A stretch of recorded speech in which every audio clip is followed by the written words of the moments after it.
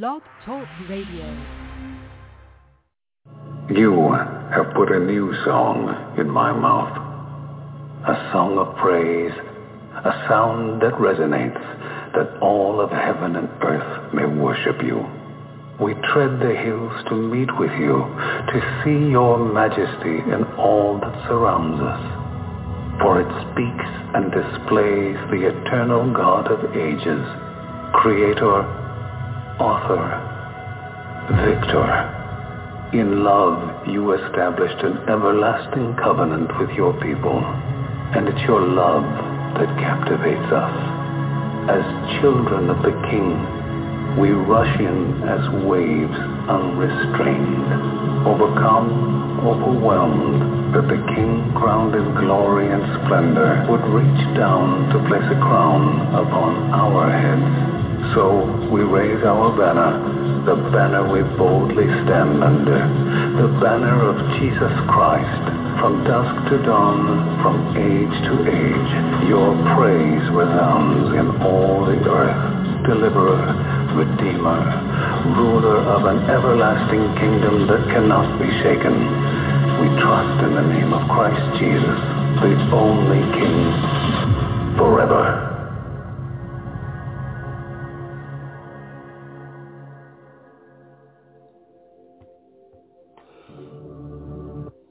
Welcome to Zion's Redemption Radio. This is Fundamentally Mormon. I'm your host, Mark Lichtenwalter. The guest call-in number is 917-889-8827. That's 917-889-8827. You can find this at blogtalkradio.com/fundamentally Mormon. And the text will also be posted on my Facebook wall at facebook.com/LAZURUS1977. You can also find the text and the audio to this radio program on iTunes at Fundamentally Mormon and in the different Facebook groups that I am an admin of. Some of those groups are LDS Last Days Prophecy and Gospel Discussions, LDS Gospel Mysteries, Latter-day Unity, and others. You can find the pages that I admin also on my Facebook wall. And if you enjoy this program, please friend request me or follow me and make me one of your close friends. We try to put out as many episodes as we can during the week. But I'm thankful for you to be here today. Let's get right into the reading today. We are going to be reading out of Ogden Kraut's books. You can find his books for free to read online at ogdenkraut.com. That's OGDENKRAUT.com. That's OGDENKRAUT.com.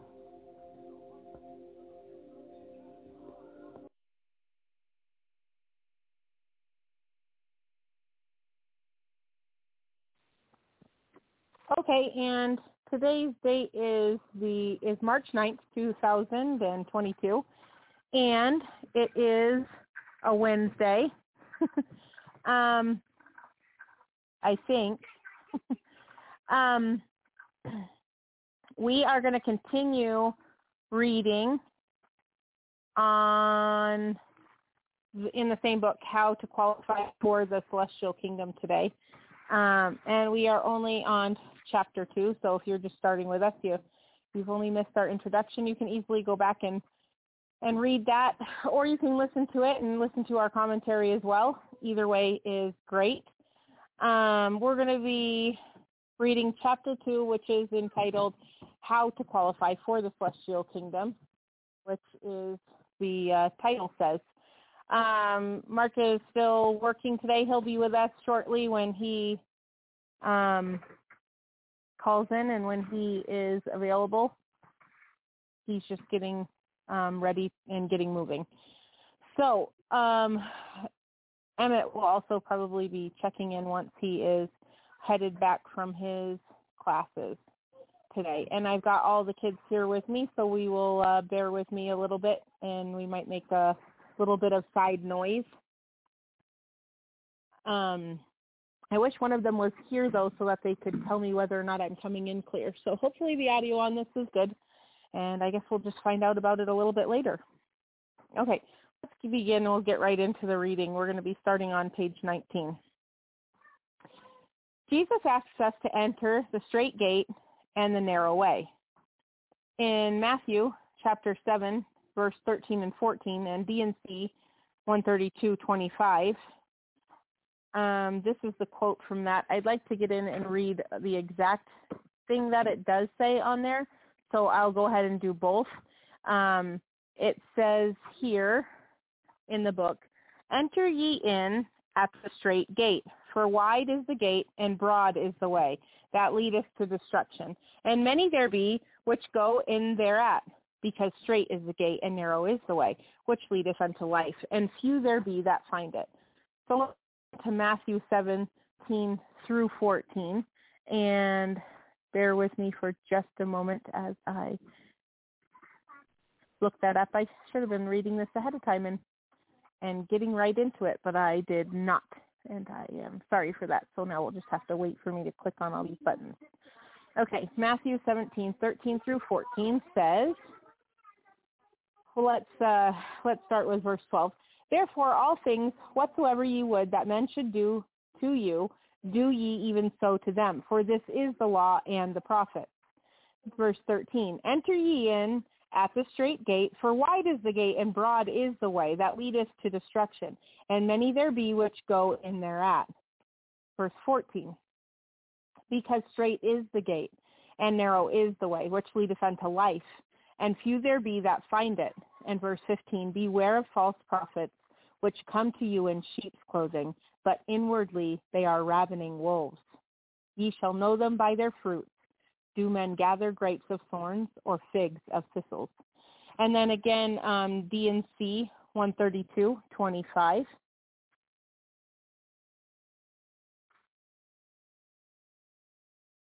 Here, 132 and 25. So I'm going to start with 24 and read to 26. 24 says, "This is eternal life, to know the only wise and true God, and Jesus Christ whom he hath sent. I am he. Receive ye therefore my law." 25, "Broad is the gate and wide the way that leadeth to the depths, and many there are that go in thereat, because they receive me not, neither do they abide in my law." 26, "Verily, verily, I say unto you, if a man," that goes into a whole other thing. "If a man marry according to my word, and they are sealed by the Holy Spirit of promise, according to mine appointment, and he or she shall commit any sin or transgression of the new and everlasting covenant, whatever, and all manner of blasphemies, and if they commit no murder wherein they shed innocent blood, yet they shall come forth in the first resurrection, and enter into their exaltation. But they shall be destroyed in the flesh, and shall be delivered unto the buffetings of Satan unto the day of redemption, saith the Lord God." So that verse 26 goes on to a whole another topic. However, that was really good to read on to that. So continuing on in the reading, question: the straight and narrow way leads to where? Answer, as we just read, unto eternal life. 2 Nephi 31:18, or D&C 132:22. Well, I'm at 132:22 right now, so I'll go ahead and read that first. "Verily, verily, I say unto you, except ye abide my law, ye cannot attain to this glory. For straight is the gate and narrow the way that leadeth unto the exaltation and continuation of lives. And few there be that find it, because ye receive me not in the world, neither do ye know me. But if you receive me in the world, then shall ye know me, and shall receive your exaltation, that where I am, ye shall be also." Which would be great, and I would want to be there too. Okay, let's also go into 2 Nephi 31:18.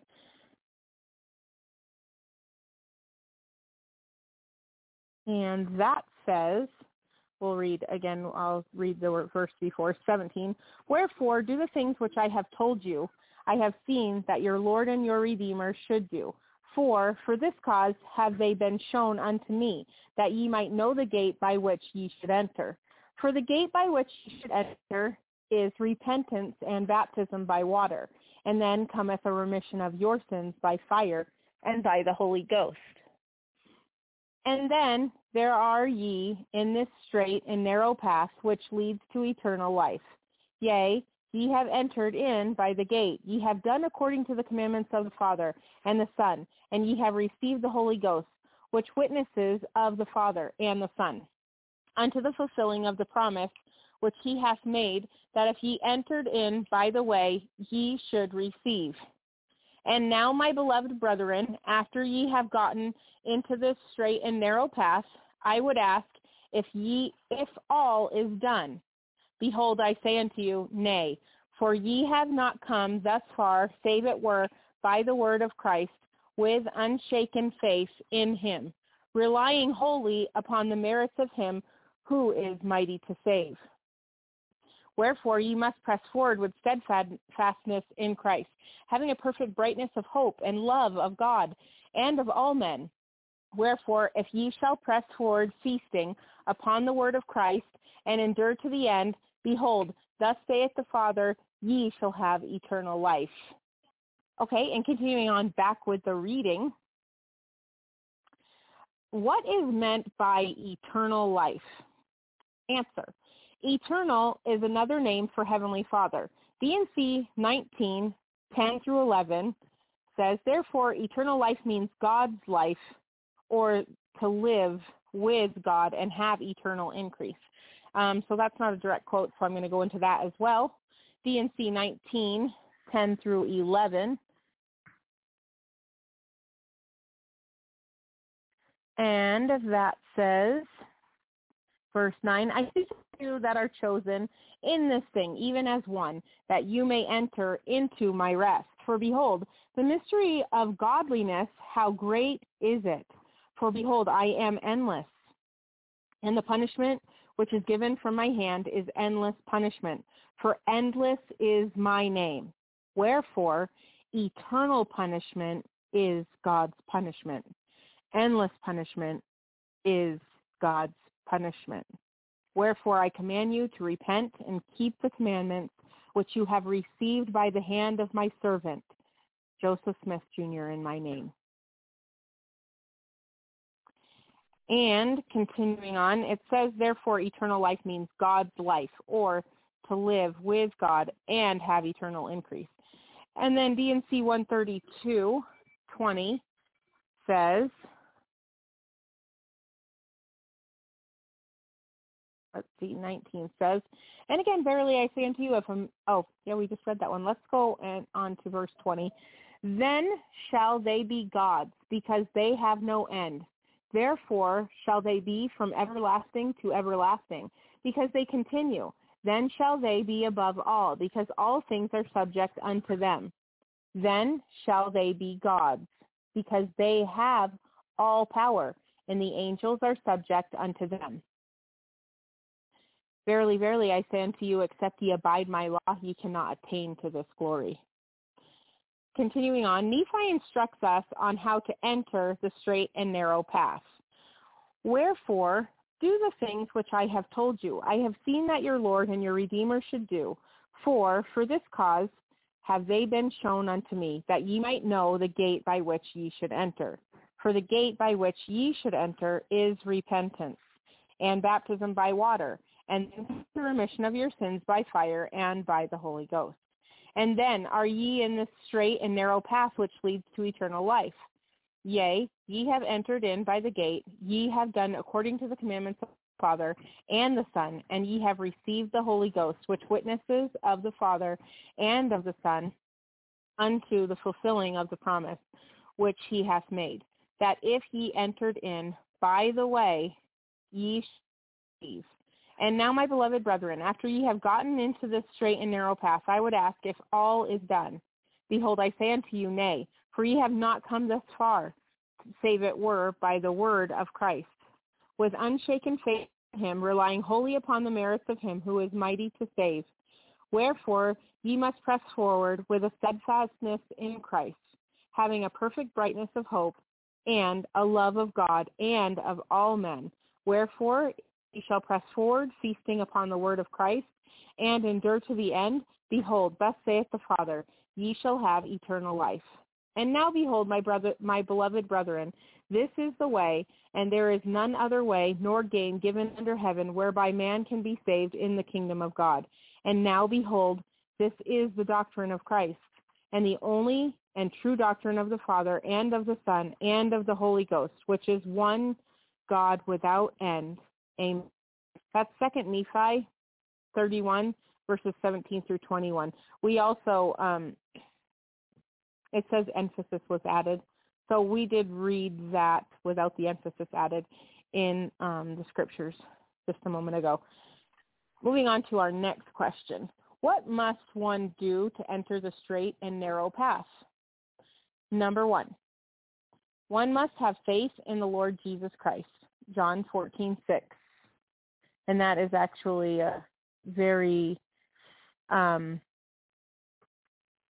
popular scripture for John 14:6. And I will read it word for word. Jesus saith unto him, I am the way, the truth, and the life. No man cometh unto the Father but by me.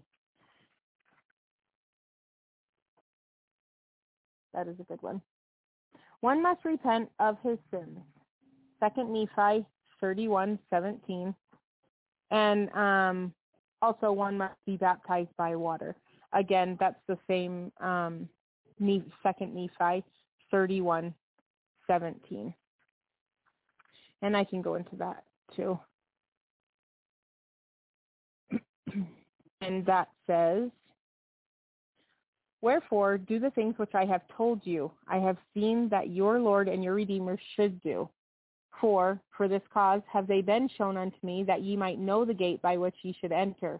For the gate by which ye should enter is repentance, and baptism by water, and then cometh a remission of your sins by fire and by the Holy Ghost. And then are ye in this straight and narrow path, which leads to eternal life. Yea, ye have entered in by the gate. Ye have done according to the commandments of the Father and the Son. And ye have received the Holy Ghost, which witnesses of the Father and of the Son, unto the fulfilling of the promise which he hath made, that if ye entered in by the way, ye should receive. Now, the next question. What gift does one receive after entering the straight and narrow path? Of the Holy Ghost. That also is 2 Nephi 31 and then 18, which I actually just read because I like to read after the quote and before, just to clarify what it is emphasizing. And then what does the Holy Ghost do for us? The answer is he cleanses us of our sins. That is also 2 Nephi 31:17, which we just read. We became spiritually born again. And our next part of this chapter is born again, a spiritual rebirth.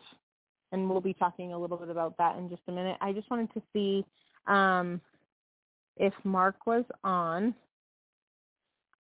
I don't have him. I don't have the studio pulled up and have him on it. Hi. Oh, now I can hear you. Can you hear me okay? I couldn't check my audio.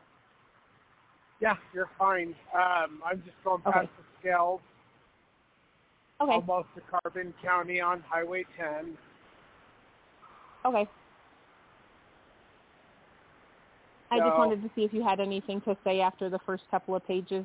I am reading a lot of the quotes tonight because I just want context, so it'll take a little bit longer, but... Yeah. Well, you know what? But I feel like it's relevant. I was just thinking, like, you can know you've been clean and you're forgiven, you've been justified and sanctified in the Lamb if you have the Spirit with you. So, but burning, that's more of a cleanse. Hold on,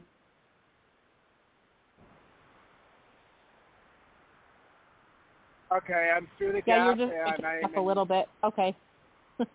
I just Yep. got into Carbon County.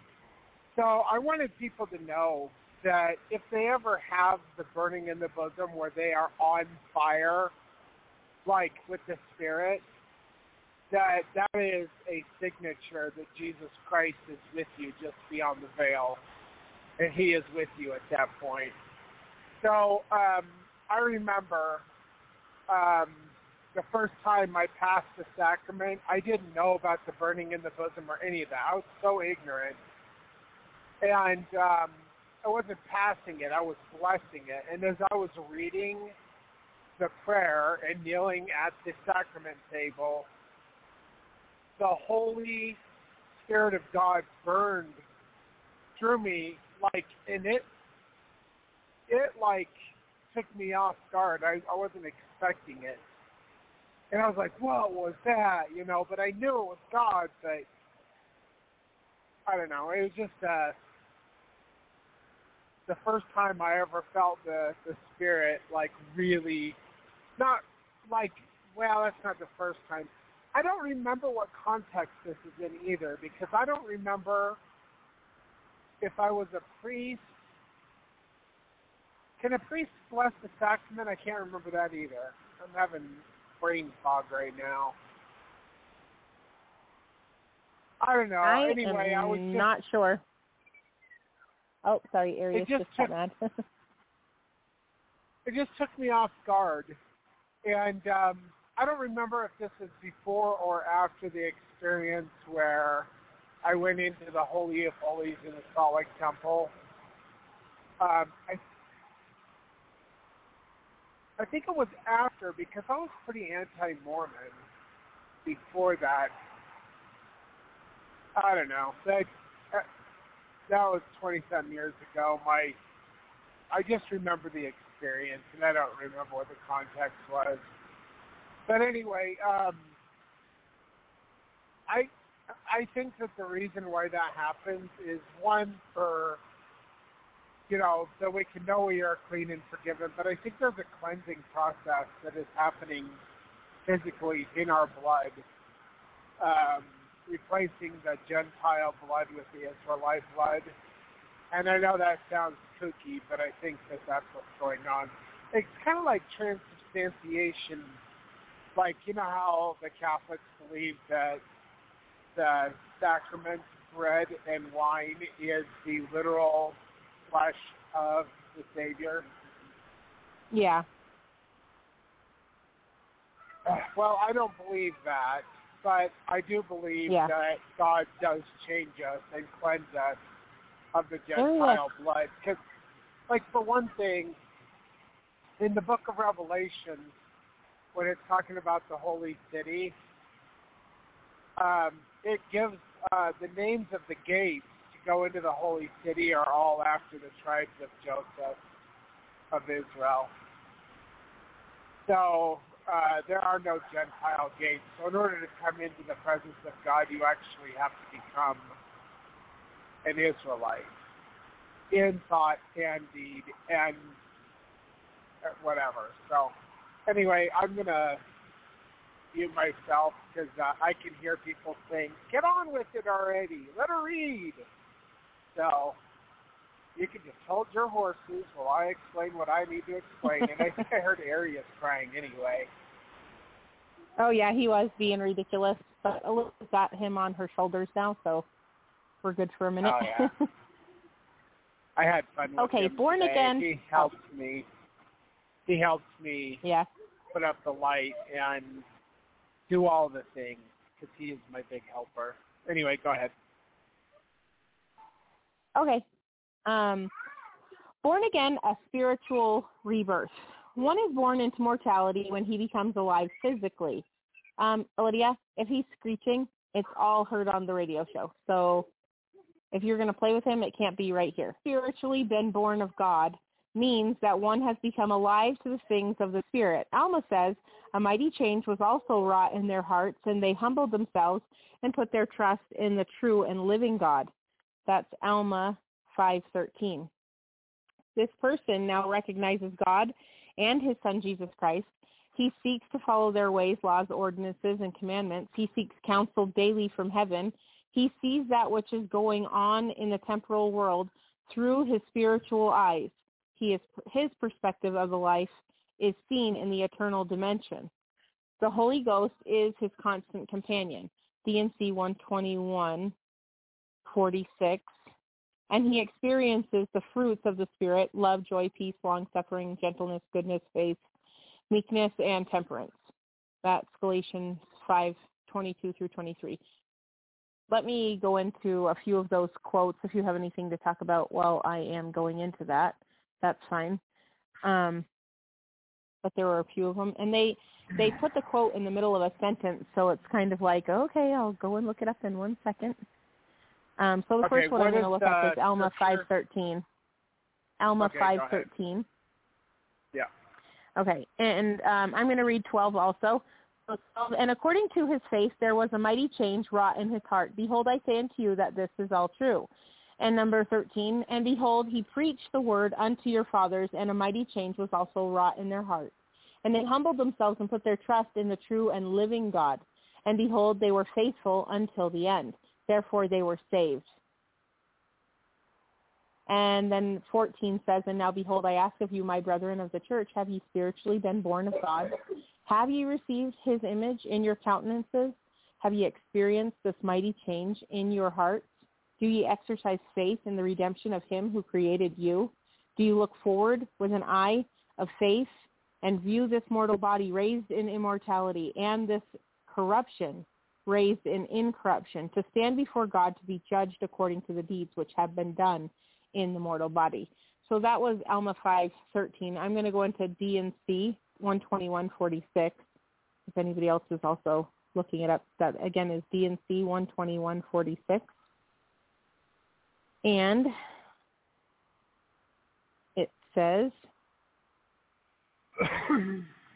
in verse 45, it says, let thy bowels also be full of charity towards all men, and to the household of faith, and let virtue garnish thy thoughts unceasingly. Then shall thy confidence wax strong in the presence of God, and the doctrine of the priesthood shall distill upon thy soul as the dews from heaven. And verse 46, the Holy Ghost shall be thy constant companion, and thy scepter an unchanging scepter of righteousness and truth. And thy dominion shall be an everlasting dominion, and without compulsory means it shall flow unto thee forever and ever. And then the last one that we were just talking about in that same paragraph was Galatians chapter 5, verse 22 through 23, and that's talking about the fruits of the Spirit. Yep. And it is, but the fruit of the Spirit is love, joy, peace, long-suffering, gentleness, goodness, faith, meekness, temperance. Against such there is no law. Yep. Okay, and Yep.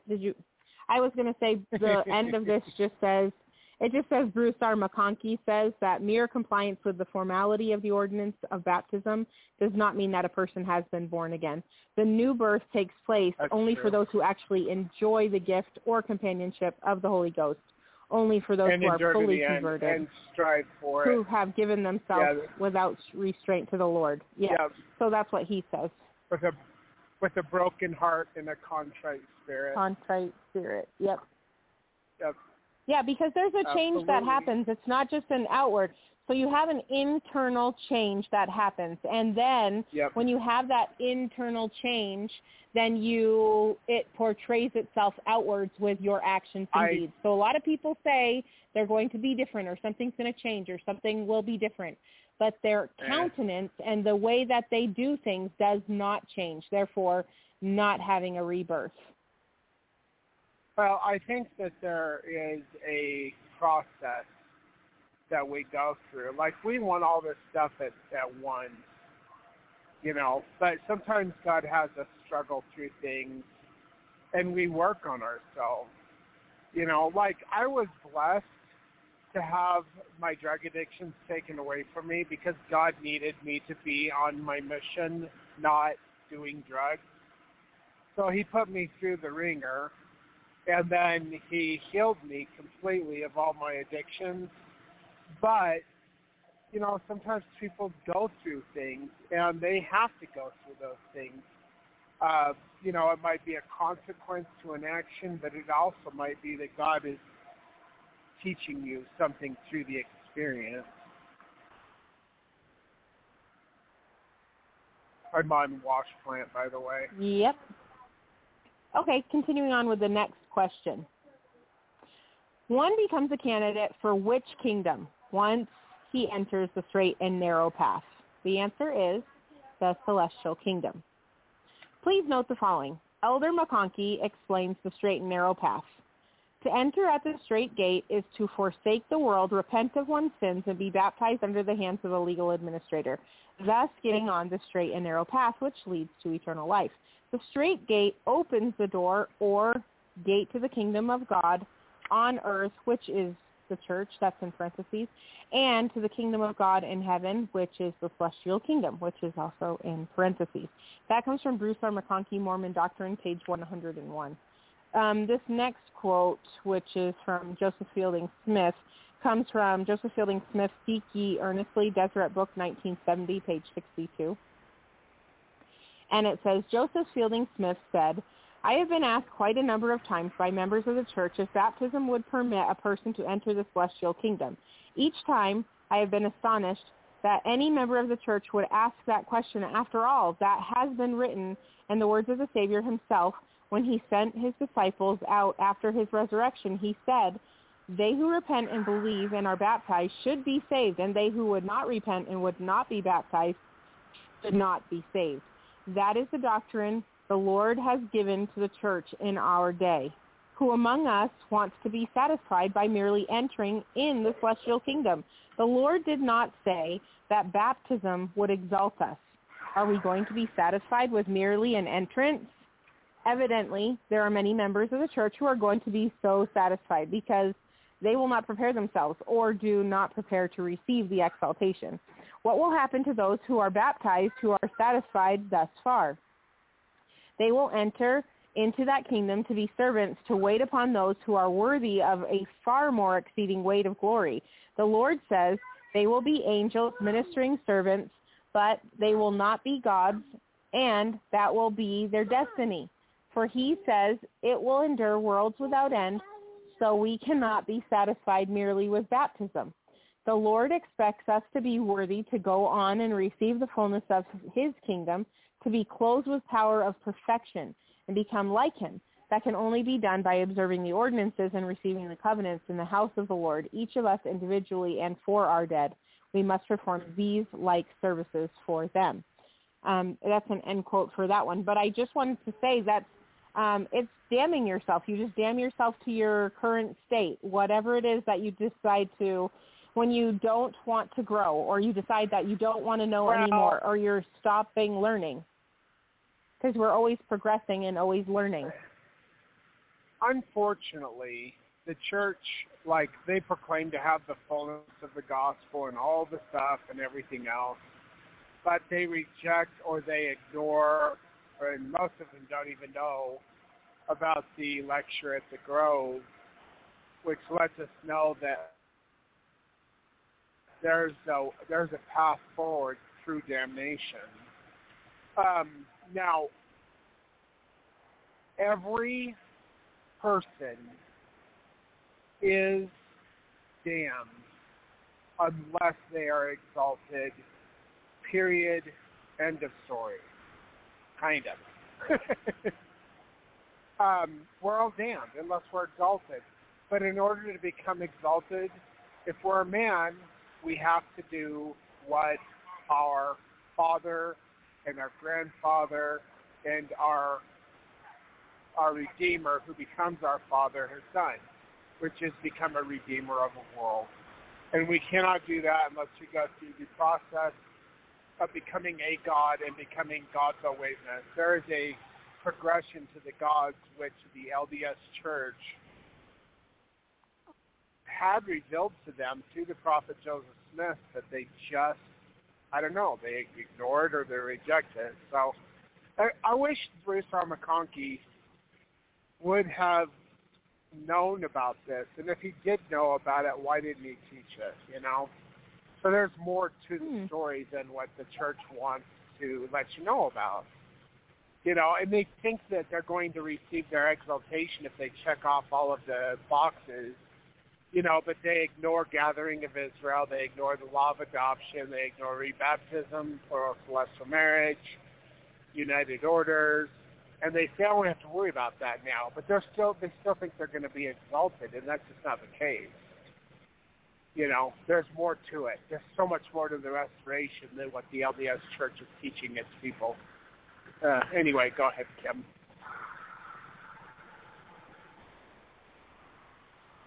Okay. So this is the conclusion. This is the last half of a page to read for this chapter. Do you want me to continue on and do the second chapter or the third chapter as well? These are small chapters. One chapter a day like we do with the other books. Okay, that's it then. We're going to be all done in about 20 seconds. I'm going to read the conclusion. Dun, dun, dun. If you want to call in, the call-in number is 917-889-8827. I'm just drawing it out a little bit. Okay, let's read the conclusion. If one has submitted to the ordinances that Jesus commanded and has experienced a spiritual rebirth, then one is cleansed from the sins of this generation and becomes a candidate for the celestial kingdom today. The questions are, please, in your own heart, answer the questions. Have you accepted Jesus as the Christ? Number 2, have you repented of your sins? Every day. Daily. Hold on. Yeah, that's what I was saying. Well, it's every day. Mm-hmm. Even people who don't sin. Okay, if you're so righteous that you don't make any mistakes and you don't sin and you don't even have one cross thought in your head, you still have to repent every single day. Because repentance is more than turning away from your sins. You can turn away from your sins and be damned at last. The meaning of the word repentance in Greek and in Hebrew is the same word, which means to turn back to God, to turn fully to God, period, end of story. When you turn to God, you turn away from your sins. It's a mindset. We have to get up every morning, and we're in a temporal focus every day. Every day when we wake up, we're in a temporal focus. Now, I'm lucky because I am able to prepare the radio shows that immediately. As soon as I wake up, I go to the bathroom, and then I work on getting the radio show ready. And I am reading, and I am focusing on God, and I am praying, and I am pondering. And a lot of people, they just rush. Like my wife, she doesn't have time to do all that. I mean, she can do it in her mind, but it's a crazy thing to try to get 5 kids out of bed, especially 2 teenagers, which we love. But Lydia does really good at getting out of bed. Like she lays is really there good for a at little that. bit. Yeah, yep, she's just I'll like wake her up, mommy. She's better than her mommy because her mommy lays in bed while Lydia is downstairs doing things. But anyway, I turn their lights on at 5 or 5:30 in the morning, depending on circumstances, because whatever.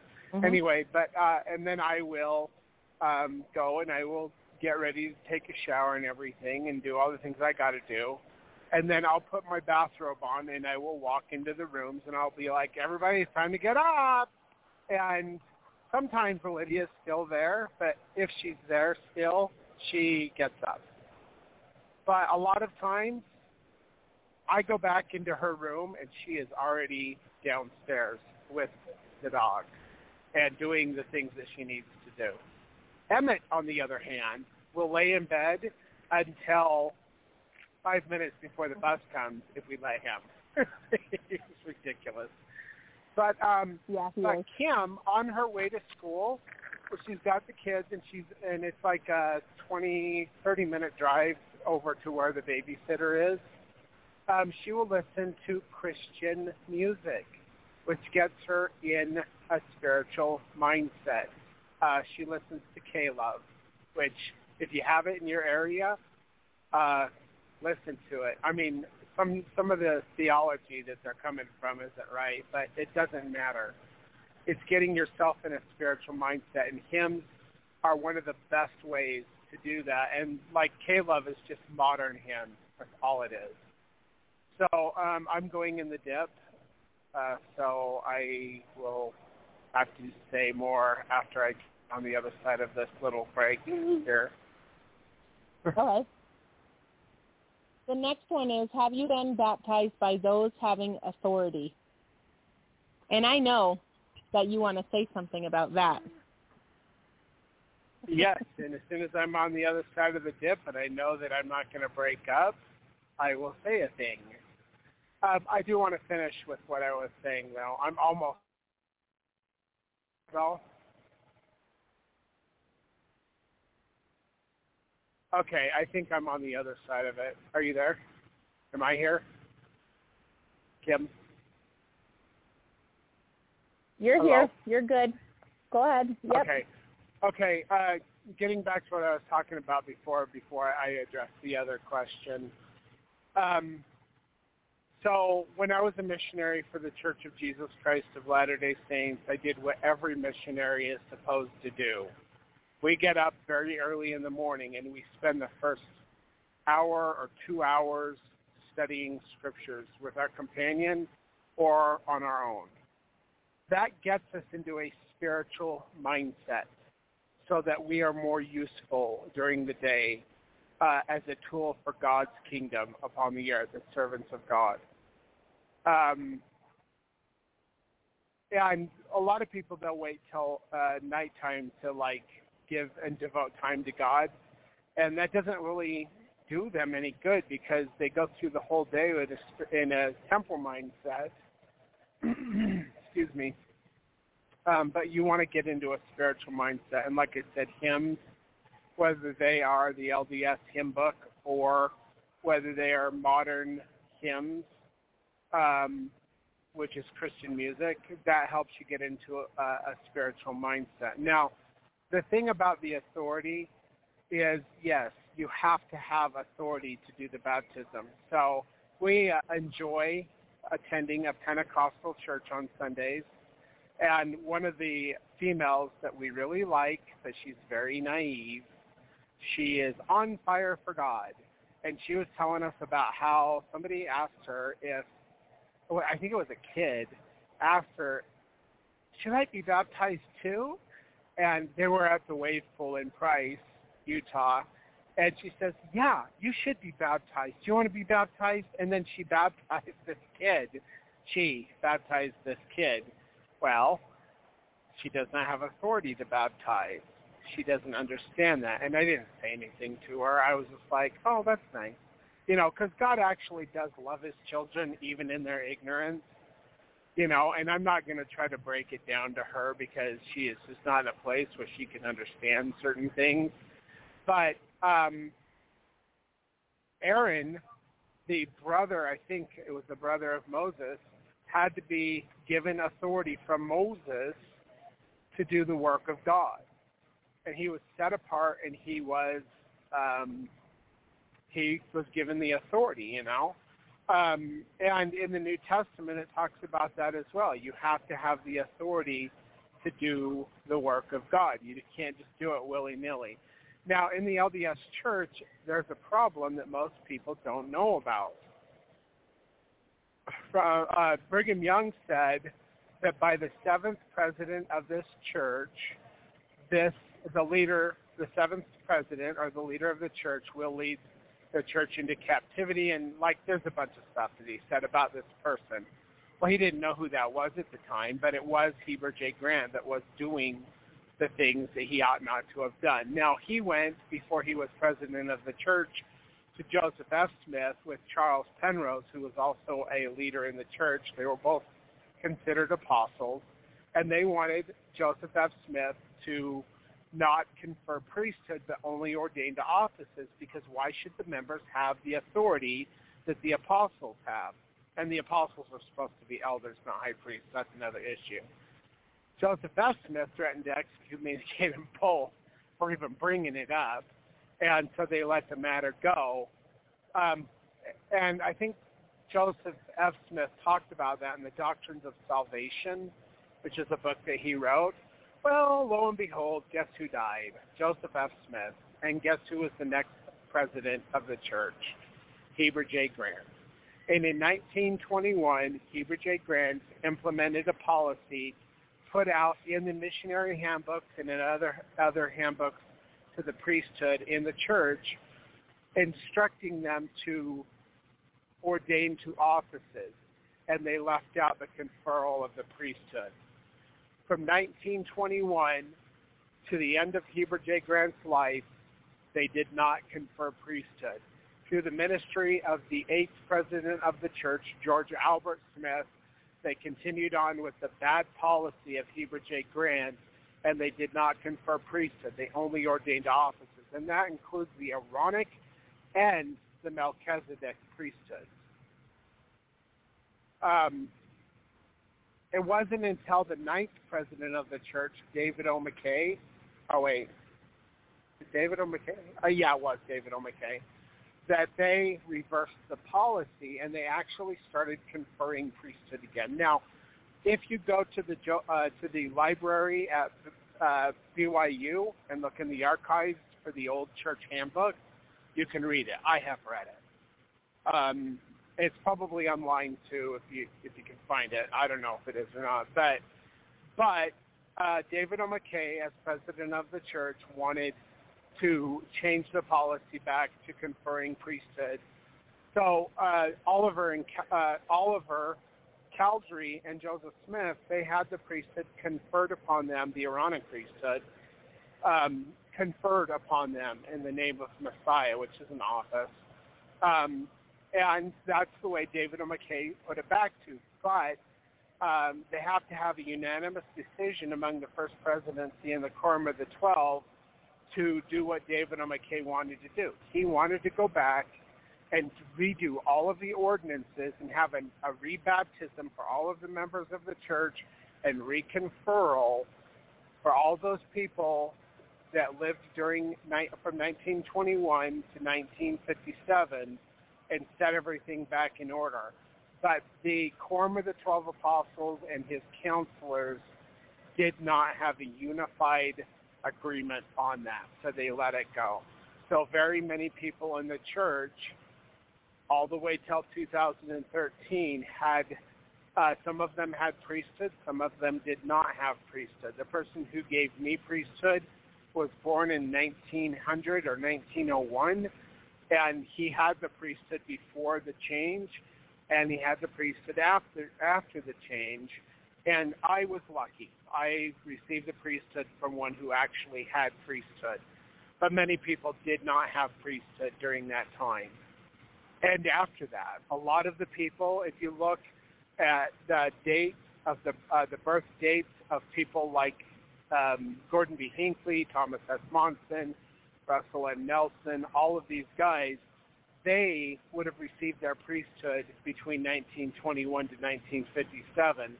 And it is very possible that they did not have any priesthood conferred upon them at all. Because of this and because of corruption within the priesthood and a whole bunch of other things, if we look in Daniel chapter 12, we see that Michael stands up from his throne in the last days. The whole context is in the last days. And there is a man who is clothed in linen, which is a metaphor for a man who is righteous. And that man clothed in linen stands with his arms to the square. It says his arms in the air, But that is after the manner of the Melchizedek priesthood. Both hands at the square with hands up and in a certain manner and tilted back. That's the manner of the Melchizedek priesthood. And that man that Daniel sees scatters the power of all the holy people. Now I'm about to go down Barrow Hill, and I know I break up right here just for a second, so I will hold on with my comments just for a minute. Okay, am I good? Can you hear me good? Yep, we can hear you. Can you hear me now? Okay. Mhm. All right. So this man clothed in linen scatters the power of all the holy people. Now this is a translation from the Hebrew.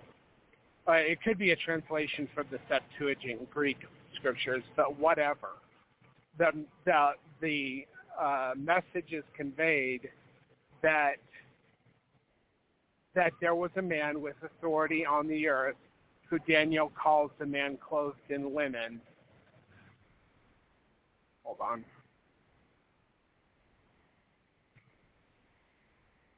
Okay. And he scatters or severs the power of all the holy people. Now, what is the power? That is the priesthood. And who are the holy people? They are the saints of the restoration, whether they're in the LDS church or whether they are in one of the breakoffs, whether they're fundamentalists or whether they're a Strangite that came out of Nauvoo. It doesn't matter. Even the community of Christ, all of them are breakoffs out of Nauvoo. All of them have priesthood. I know the LDS church doesn't want you to think that, but it's true. So what happened was, and I didn't know about this until God told me to do it, and actually I didn't even know about this scripture until a month after God told me to do what he told me to do. He told me to use the authority that he gave me to sever the ordinances and the priesthood of all the holy people. And I asked him why. Because it was a shock to me that he would ask me to do such a thing. And he said, if they will not accept you as my witness, I will not accept them. And then he explained to me that this was basically a hard reset to set the house of God in order. And it's all part of the setting in order, which is talked about in Doctrine and Covenants, section 85, where the man like, they call him the one mighty and strong, who I am. He sets the house of God in order. He has the scepter of power in his hands. And when I saw the Father in 2003 and knelt before him and was sealed up to him and to eternal life, he also gave me the keys of the priesthood, the church, and the kingdom, all of the keys. And he asked me to sever the priesthood and the ordinances of all the holy people. And it's a hard reset. So James Cox didn't know that was a thing. When I knew James Cox or Jim Cox, he likes to be called Jim. But his name is James B. Cox, I think. Anyway, but he didn't know about it. I did not know about it when I knew him. But this is a thing that happens in the last days, and that prophecy is fulfilled. It has been fulfilled. And in order to receive the priesthood that you don't have, and that includes matriarchal, patriarchal, it doesn't matter, all of it, you have to come to me and receive rebaptism and all of the ordinances and the conferrals and everything again. So I'm on the Mine Road now, and I know that's a really heavy topic, and a lot of people hate me for that. They hate me for that because they don't want me to be an authority over them. And I don't want to be an authority over them either. This is what the Father told me to do, and this is the work of the Father, which is mentioned in 3rd Nephi. The work of the Father has commenced. The day of the Gentiles is over. So anyway, go ahead, Kim. Okay. Number 4, have you received the gift of the Holy Ghost? Number 5, have you spiritually been born of God? If you answered yes to all 5 questions, then you are in the straight and narrow path that leads to exaltation. You are a candidate for the celestial kingdom, and if the Savior came today, you would be lifted up to meet him. Knowing these things should greatly increase our hope. And that is the conclusion on page 23. We will be starting Chapter 3, Answers to Celestial Kingdom Questions, tomorrow. And how many pages is that? So that one is going to be way better because it has sections. So we have Chapter 3, Section 1, Answers to the Celestial Kingdom. And then Section 2 is Love God and All Men. And then, it's not that long. And then Chapter 4 is the page after. Let's see, there's going to be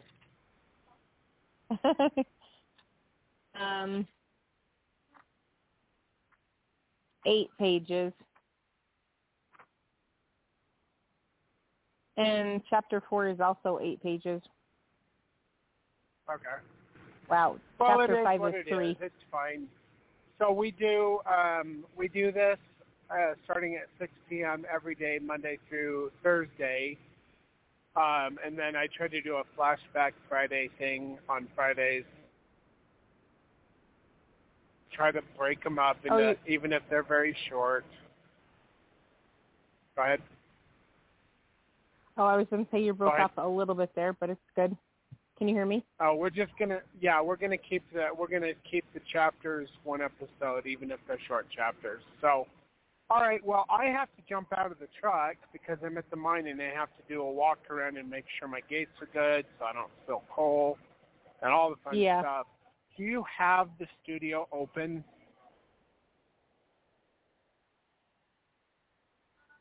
I am calling my studio man right now to get him to pull up the studio so he can start the music. Oh, no. Oh, no. Okay. No. I'm going to play something. It's just something that I've recorded. It's something that people have heard if they've listened to this program at all, and what that is revelations that have been received, and I talked about that the other day. So what we're going to do is we're going to listen to that. And I was parked, but now I got to move forward because there's a line of trucks. Hold on here. I got to jump out in a minute. Anyway, we're going to listen to Modern Revelations, which talk about my ministry and who I am. And this is revelation from the Father and the Son about me and about the mainstream LDS church. All right, so I'll mute myself, and if I can stop, hold on here.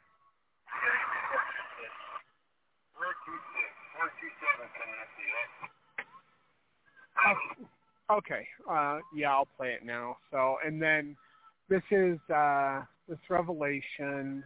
We're going to do it in clips. It's 33 minutes long, and if we do have callers, they can call in while the reading is going on, and I can talk to them in the screening room. And if they want to come in with any questions or comments, they can do so in 33 minutes, and then we'll go from there. So here is Revelations Part 1. I might have to have you do it. Oh, wait, here it goes. There we go. Okay, so I'm going to be reading a bunch of modern-day revelations. This is too long to do in one recording, so I'll just do a little bit at a time, but I'll read them here, and I want to share them on the program. So, For did I, the Lord, not send mine only begotten unto the Jews, saith the Lord?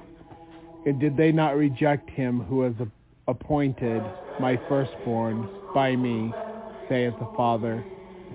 And did they not have their high priest also, even as ye, O Ephraim? So these are revelations to the LDS Church, not from the LDS Church. For it is written, for it is that mine only begotten, and that one mighty and strong, have they not been twin brethren from before the foundation of the world, saith the Lord of the whole earth? So the reason the Father's saying this is because there is the office of the morning star, which our Father and God the Creator holds, and then you have the bright morning star, who is Jesus or Yeshua, and he is the first apostle or witness of the Father, and Messiah ben Joseph, or God the witness, is the second witness or apostle of the Father, and he is mighty and strong. But that there, for the first presidency of this earth under the direction of Jehovah our Elohim, are God the Creator, who is Michael, who is mighty and strong, God the Redeemer, who is the first witness and apostle of the Father, who is mighty and strong, and God the witness, who is the second witness or apostle of the Father, who is mighty and strong. And then there are 12 others who are mighty and strong for this earth as well.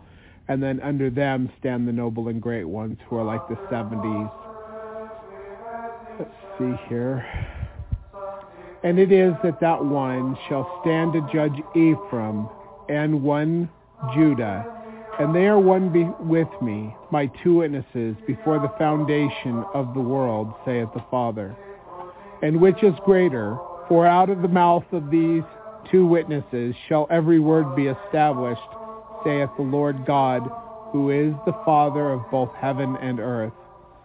And thus it is that one mighty and strong should be sent unto thee, that ye be tested even in these things, as the Jews by mine only begotten, to prove you, saith the Lord, whether ye will be obedient unto me through my Spirit, saith the Lord. For it is that no man knoweth my will, but by my Spirit, saith the Lord. Let's see here. Okay, and then this is another one. One to ye Latter-day Saints. For I prophesy that unless you repent and return to the first works of the restoration, that the time is not far distant that you shall be destroyed by the God of Israel in an earthquake and an overflowing scourge, which shall annihilate your much touted holy ground. For the wrath of that mighty one, who I am a witness, is gathering against you, that you cannot escape, unless it is that you are rebaptized by the authority of the higher priesthood and the apostleship which I have been given by the Father and the Son who have sent me. And it is that when my mighty ones return, the heavens shall wage war against the earth, and the wicked, yea, the proud, and them that rejoice in wickedness, shall be cut off, that it shall leave them neither root nor branch, saith the Lord God. For the heavens are mighty, and they who come shall burn them up, saith the Lord God of hosts. For that war fought before the world was made shall continue upon the earth, that all shall know with a resounding affirmation throughout all eternity, that there is none who standeth beside the might and power and glory of the Holy One of Jacob, who it is that speaks through the mouth, O Israel, through my mouth, O Israel, as anciently. Therefore, woe unto they, saith the Lord. They are that say, all is well in Zion, yea, that crieth, all is well, and who hearkeneth unto the precepts of men, or rely upon the arm of flesh. For cursed are all they that rely on the arm of flesh, or who hearkeneth unto the precepts of men, save their precepts shall be given by the power of the Holy Ghost. For ye shall perish, And the punishment of the false prophet, saith the Lord, shall be given as the punishment of him that seeketh unto him, even that of a damned soul, saith the Lord God, even so. Amen.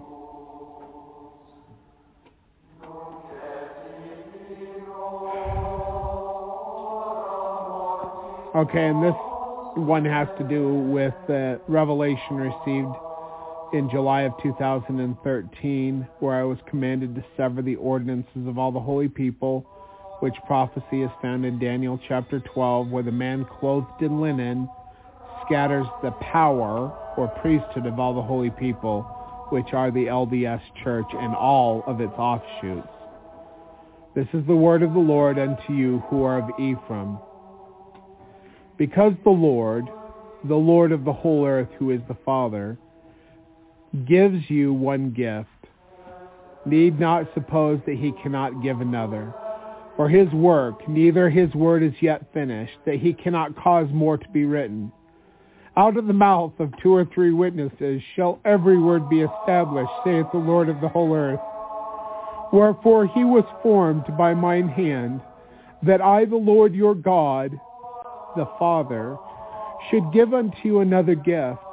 For having given the children of men one gift, which is Jesus Christ, ye need not suppose that I, the Lord your God, cannot give unto men another gift, which is the second witness, or God the witness, the Holy Ghost, Messiah ben Joseph, the Davidic servant. I have many names. For he, the second witness, is the man like unto Moses. For he also is in the similitude and very likeness of mine only begotten. For if ye receive him not, then ye shall not be received by me, saith the Father. For I, the Father, did cause it to be written that there is none other name given than Jesus, who is mine only begotten Son. And this pertaineth unto the Jews.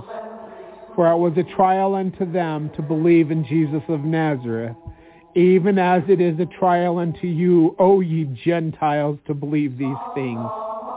For I, the Lord God, am no respecter of persons.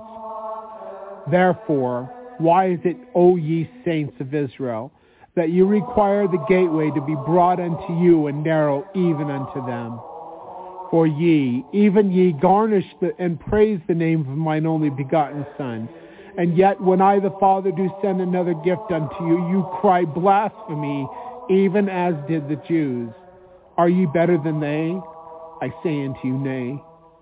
For ye in your ignorance as to your righteousness, and your sloth, do lift up your heel against him who was as him, Jesus, even mine only begotten, in power, yea, before the world was made. For he it was also that was with me from the beginning, saith the Father.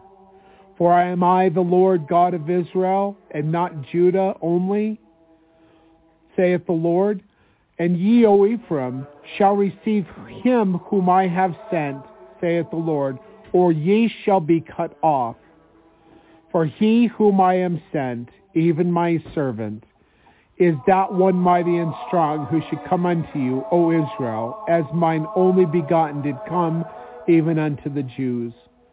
Therefore, see, O Israel, that which did come upon the Jews come not also upon you to the uttermost. And he's speaking of the desolation of the temple in 69 and 70 AD.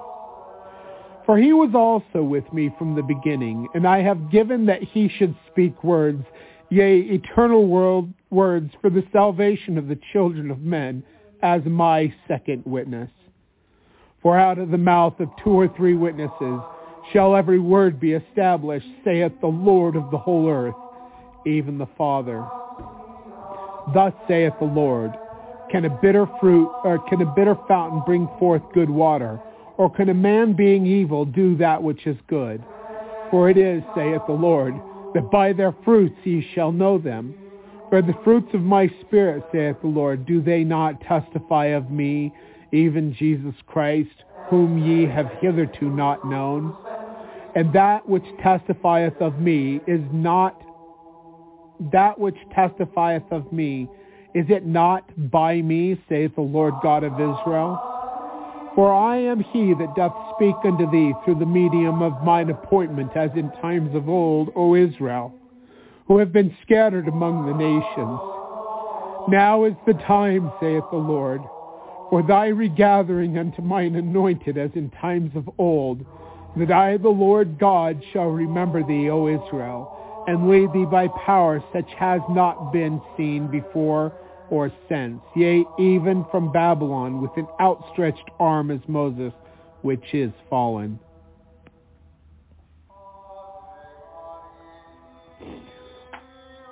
That gathering place in 2016, God told me to gather to Emery County, Utah.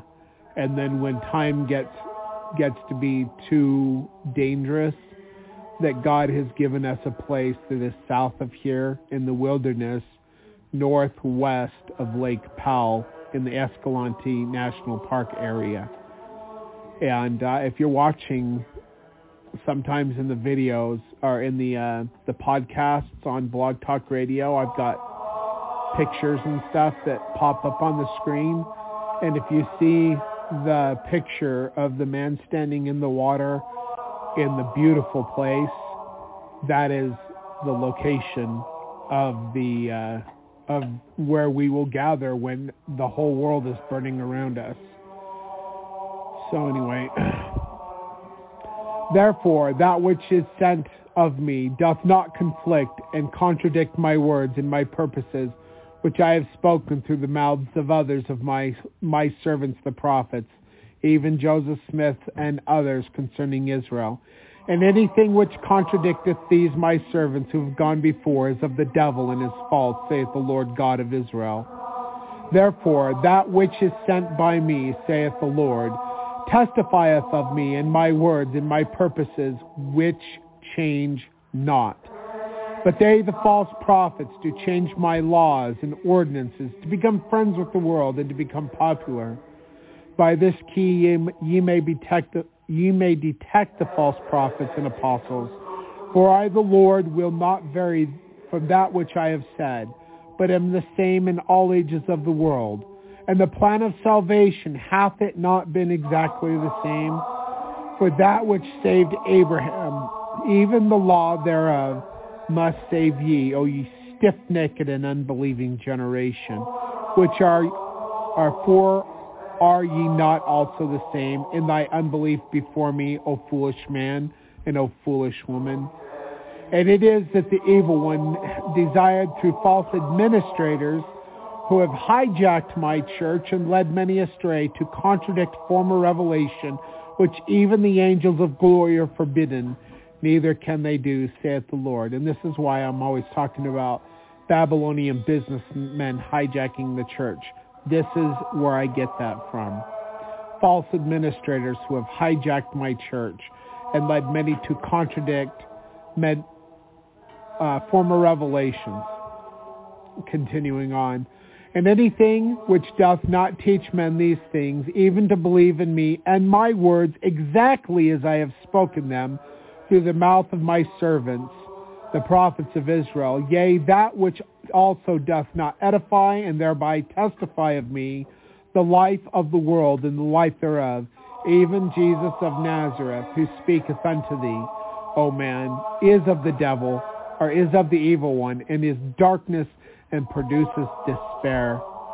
And my word, is it not also quick and powerful to the cutting asunder of both joint and marrow?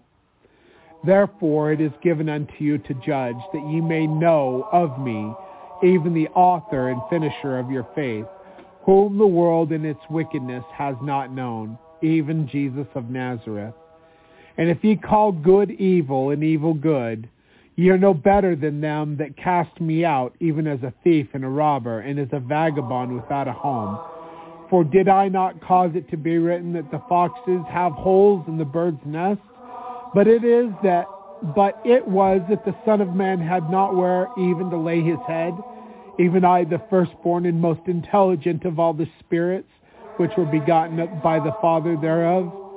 And thus it was a requirement that I, even I, Jesus Christ, descended below all things, even that my people, the Jews, become my persecutors, that I might do the will of him who sent me, who is greater than I, even the Father, that none might have excuse concerning the difficulty of the way at that great and last day. Even so I drunk of that bitter cup, and I did cry mightily unto him who sent me, that this cup might pass even from me. Yet I, the Lord God, bowed my head and suffered that his will, who is mightier than I, yea, even my Father, who revealed himself unto me in that day, that even his will should be done, even the shedding of my blood in great drops upon the ground, upon which men stand to this day. So Jesus actually has seen the Father. He was given the fullness of the priesthood by the Father, and he is the first witness of the Father, even as I have seen the Father and embraced him. That happened with Jesus too. It's not in the scriptures, but it did happen. Continuing. And I will that all, rich and poor, come unto me through my servants, and drink from that well of living water spoken of. And he that receiveth my servants receiveth me, saith the Lord God of Israel.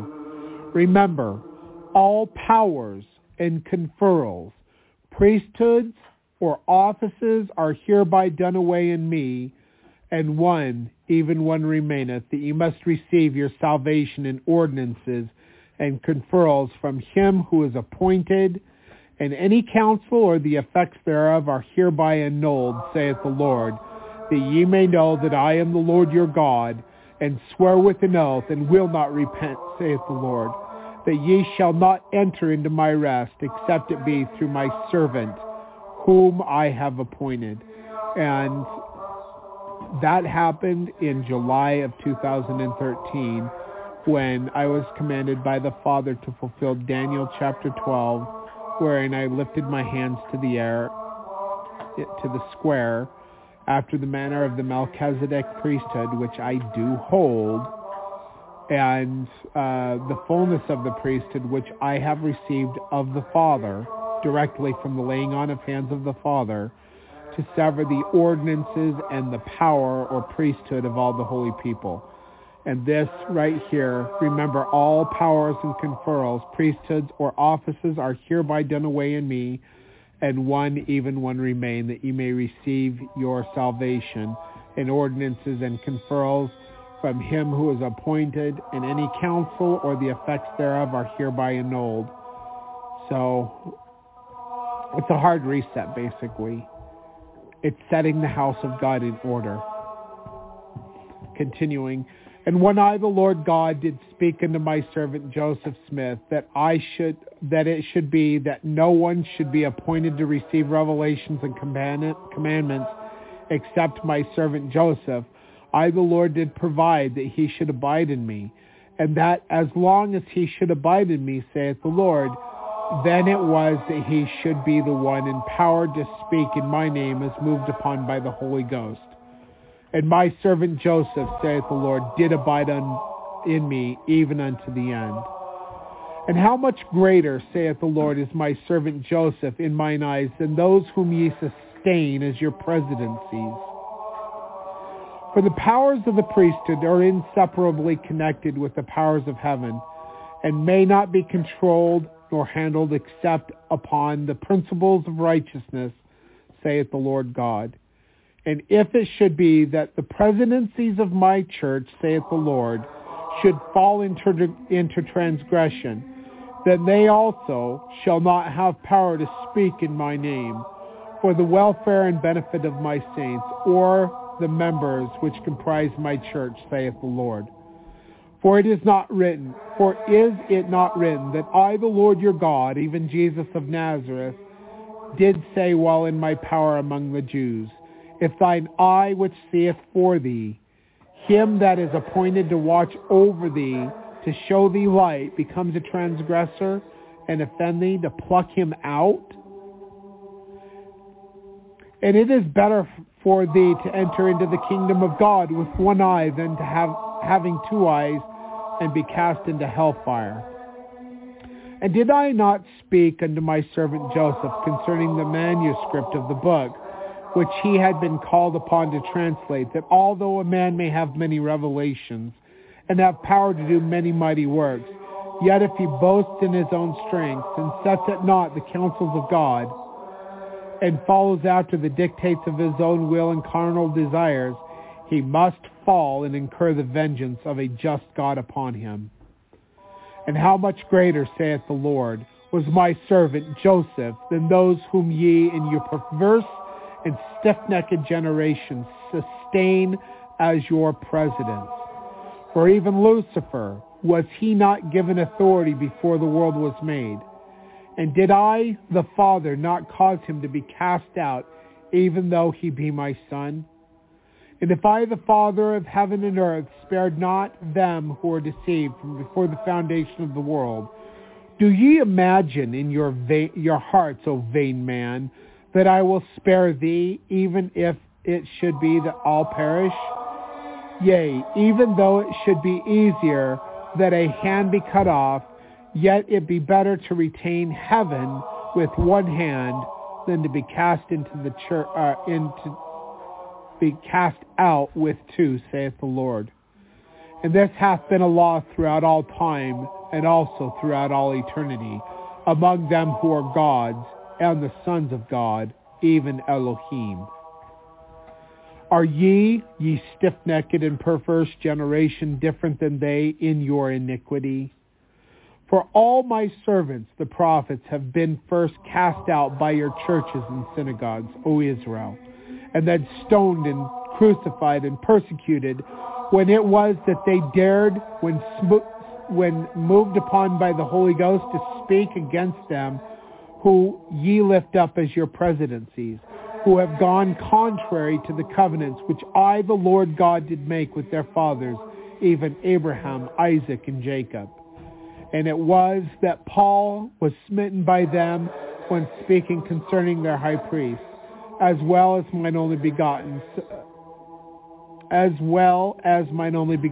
in the flesh, saith the Father. Was he not smitten across the mouth by the guard for impertinence?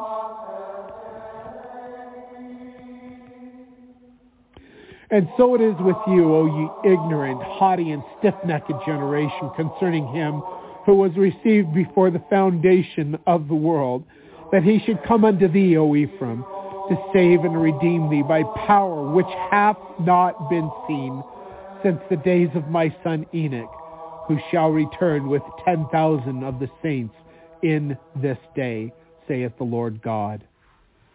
For it is that my servant, is he not one mighty and strong to thy salvation, O Ephraim? From the chains of the bondsman, which doth afflict thee night and day. And is not thy slavery, O Ephraim, worse than that of Pharaoh?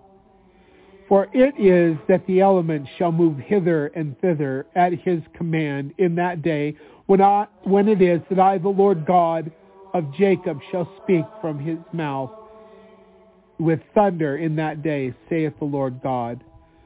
But ye must come unto me, even thy God, O Israel. And it is that in this day I, the Lord God, will extend mine arm for thy deliverance from Babylon, O Ephraim, as prophesied by my servant, who was one of the greatest of my servants to walk the earth.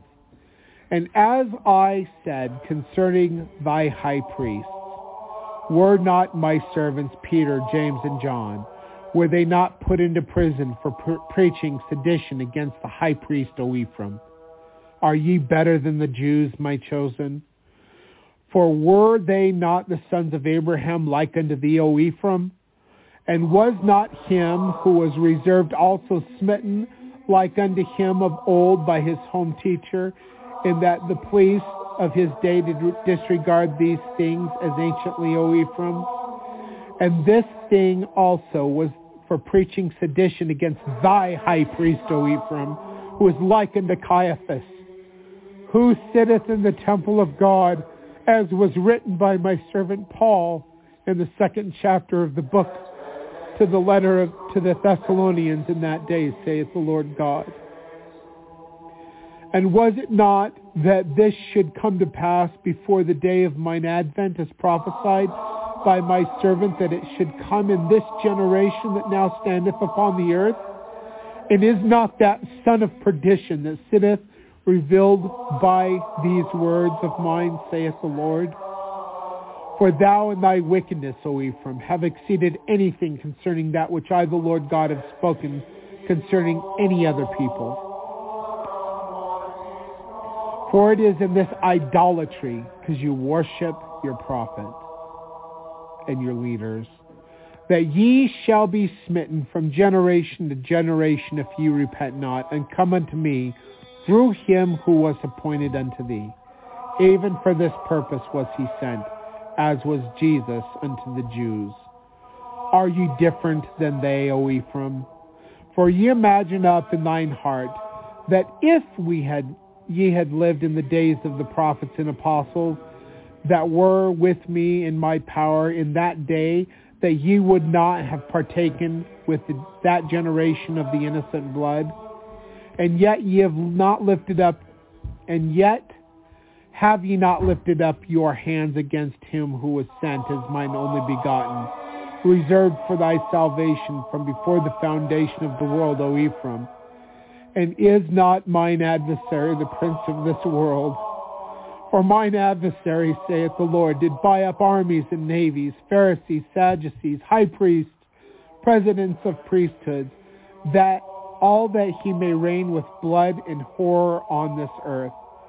And how is it that ye are different than they, O ye stiff-necked and perverse generation, who have also been deceived? For it hath been a requirement of mine anointed in all ages of the world to descend below all things. And how are these things possible, if it is that he does not descend below the generation in which he lives? For woe unto you when all men shall speak well of you, and blessed are you when all men shall revile against you falsely for my name's sake. For so did their fathers unto the prophets who were sent, even unto them, Ephraim. And did not I, the Lord God, say through the mouth of my servant, woe unto him who is at ease in Zion, yea, woe unto him who saith, all is well, yea, all is well, Zion prospereth. And are not these thy words at this time, saith the Lord God of battles and burnings? Yea, what meanest thou, O man? Was not my servant Nephi a prophet also, when I, the Lord God, did move upon him by the power of my spirit, which is as a consuming fire, which did cause even his mighty frame, that it should quake from the power thereof? For he, even he, did prophesy of thee, O Ephraim, or ye that call yourselves Latter-day Saints, even at this time. For it is that I, the Lord God, have known the end from the beginning, even before the foundation of the world have I known thee. Therefore repent, lest unhappily ye find yourself in that torment which shall consume thee as a consuming fire, O ye rebellious children, who are full of iniquity. For hath it not been written, that by the weak and simple and the despised things of the earth, that I, the Lord God, would thrash the nations by the power of my spirit? And are ye not a nation unto me, O Ephraim, that ye should come out of her, even Babylon, and take thy place among the nations as a queen that thou art, O Ephraim? Ephraim, my beloved, from before the foundation of the world? For thou, even thou art my beloved, saith the Lord God of Israel. For was it not that Enoch was slow of speech, even that the people did hate him? It did not my servant Moses stutter, and this because of his meekness before my people? And was not my servant but a boy when he did slay Goliath? And was not mine only begotten considered to be the least in the kingdom of heaven by them who thrust him out and would not feed him, that he wandered alone in the desert without friend among men, being tormented because of the exquisite truth and power which was his to wield for the salvation of mankind, and they did crucify him, O man. And thus the warfare which began before the foundation of the earth, or of the world, hath it not been continued here, O man, against the holy priesthood of the Son of God, and shall not be ended until one or the other is bound and driven from off the earth. But them who did serve me, saith the Lord, shall receive eternal life. But them who do serve me, saith the Lord, shall receive eternal life with the Father and the sons and daughters of God. But them who hate me, saith the Lord, shall receive eternal death, and shall dwell with the devil and his sons for all eternity, if it should be that they will not repent and be obedient unto mine ordinances, saith the Lord. And their worm dieth not, and their torment is as a lake of fire and brimstone. And the end thereof no man knoweth, save he shall be made partaker thereof. And this key, saith the Lord, I give unto thee, O man, that ye may be able to detect and discern any influence, whether it be from that evil one or by my Spirit, saith the Lord. And that which causeth your souls to expand and to believe in the sons of God, ye may know with a perfect knowledge that it is sent by the gift and power of God for the salvation of the sons and daughters of men. And on the contrawise, that which doth cause pain and distress of soul and despair, and that which causes you, O man, to turn away from the God that made you is not of me, saith the Lord, but is of that evil one. So I'm going to end it at that. We're at 32 minutes into this reading as it is, and I have to go to work. So thank you for listening. I'll try to get part 2 up probably sometime this week. Okay, all right.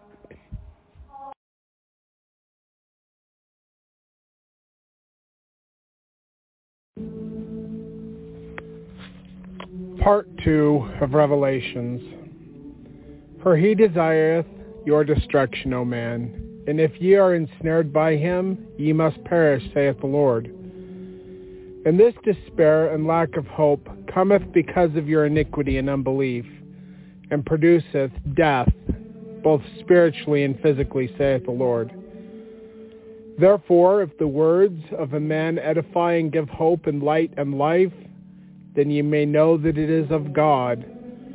But if a man's words cause despair and take away hope and faith in God, then ye may know that it is not of me, saith the Lord. And that light which filleth the immensity of space is the same light which quickeneth your understanding, saith the Lord, and produceth from me, even the author therefrom, or proceedeth from me, even the author thereof. And those bodies which are celestial, which are filled with light, comprehendeth all things, and they are God's, for all things are theirs, whether in life or death. For all power is given unto them who be God's, even the sons and daughters of God.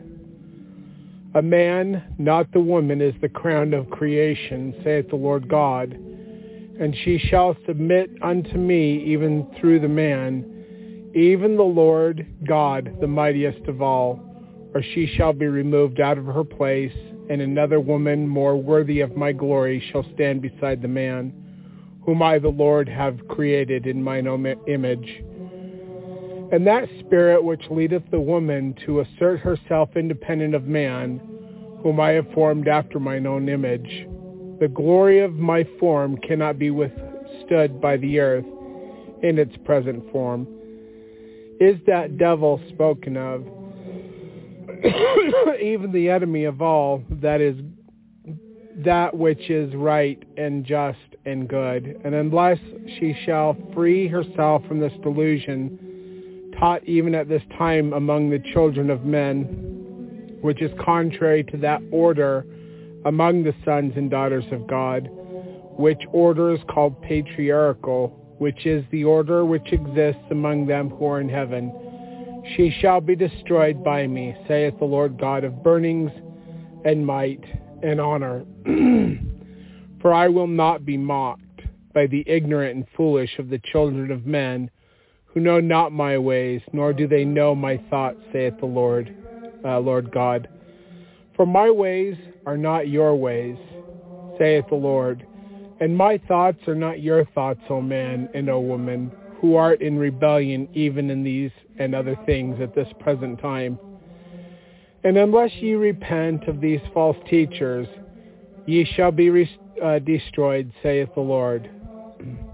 Any man who receives a prophet, whether he be of God or of another spirit, should seek to know whether that prophet be of God or some other spirit.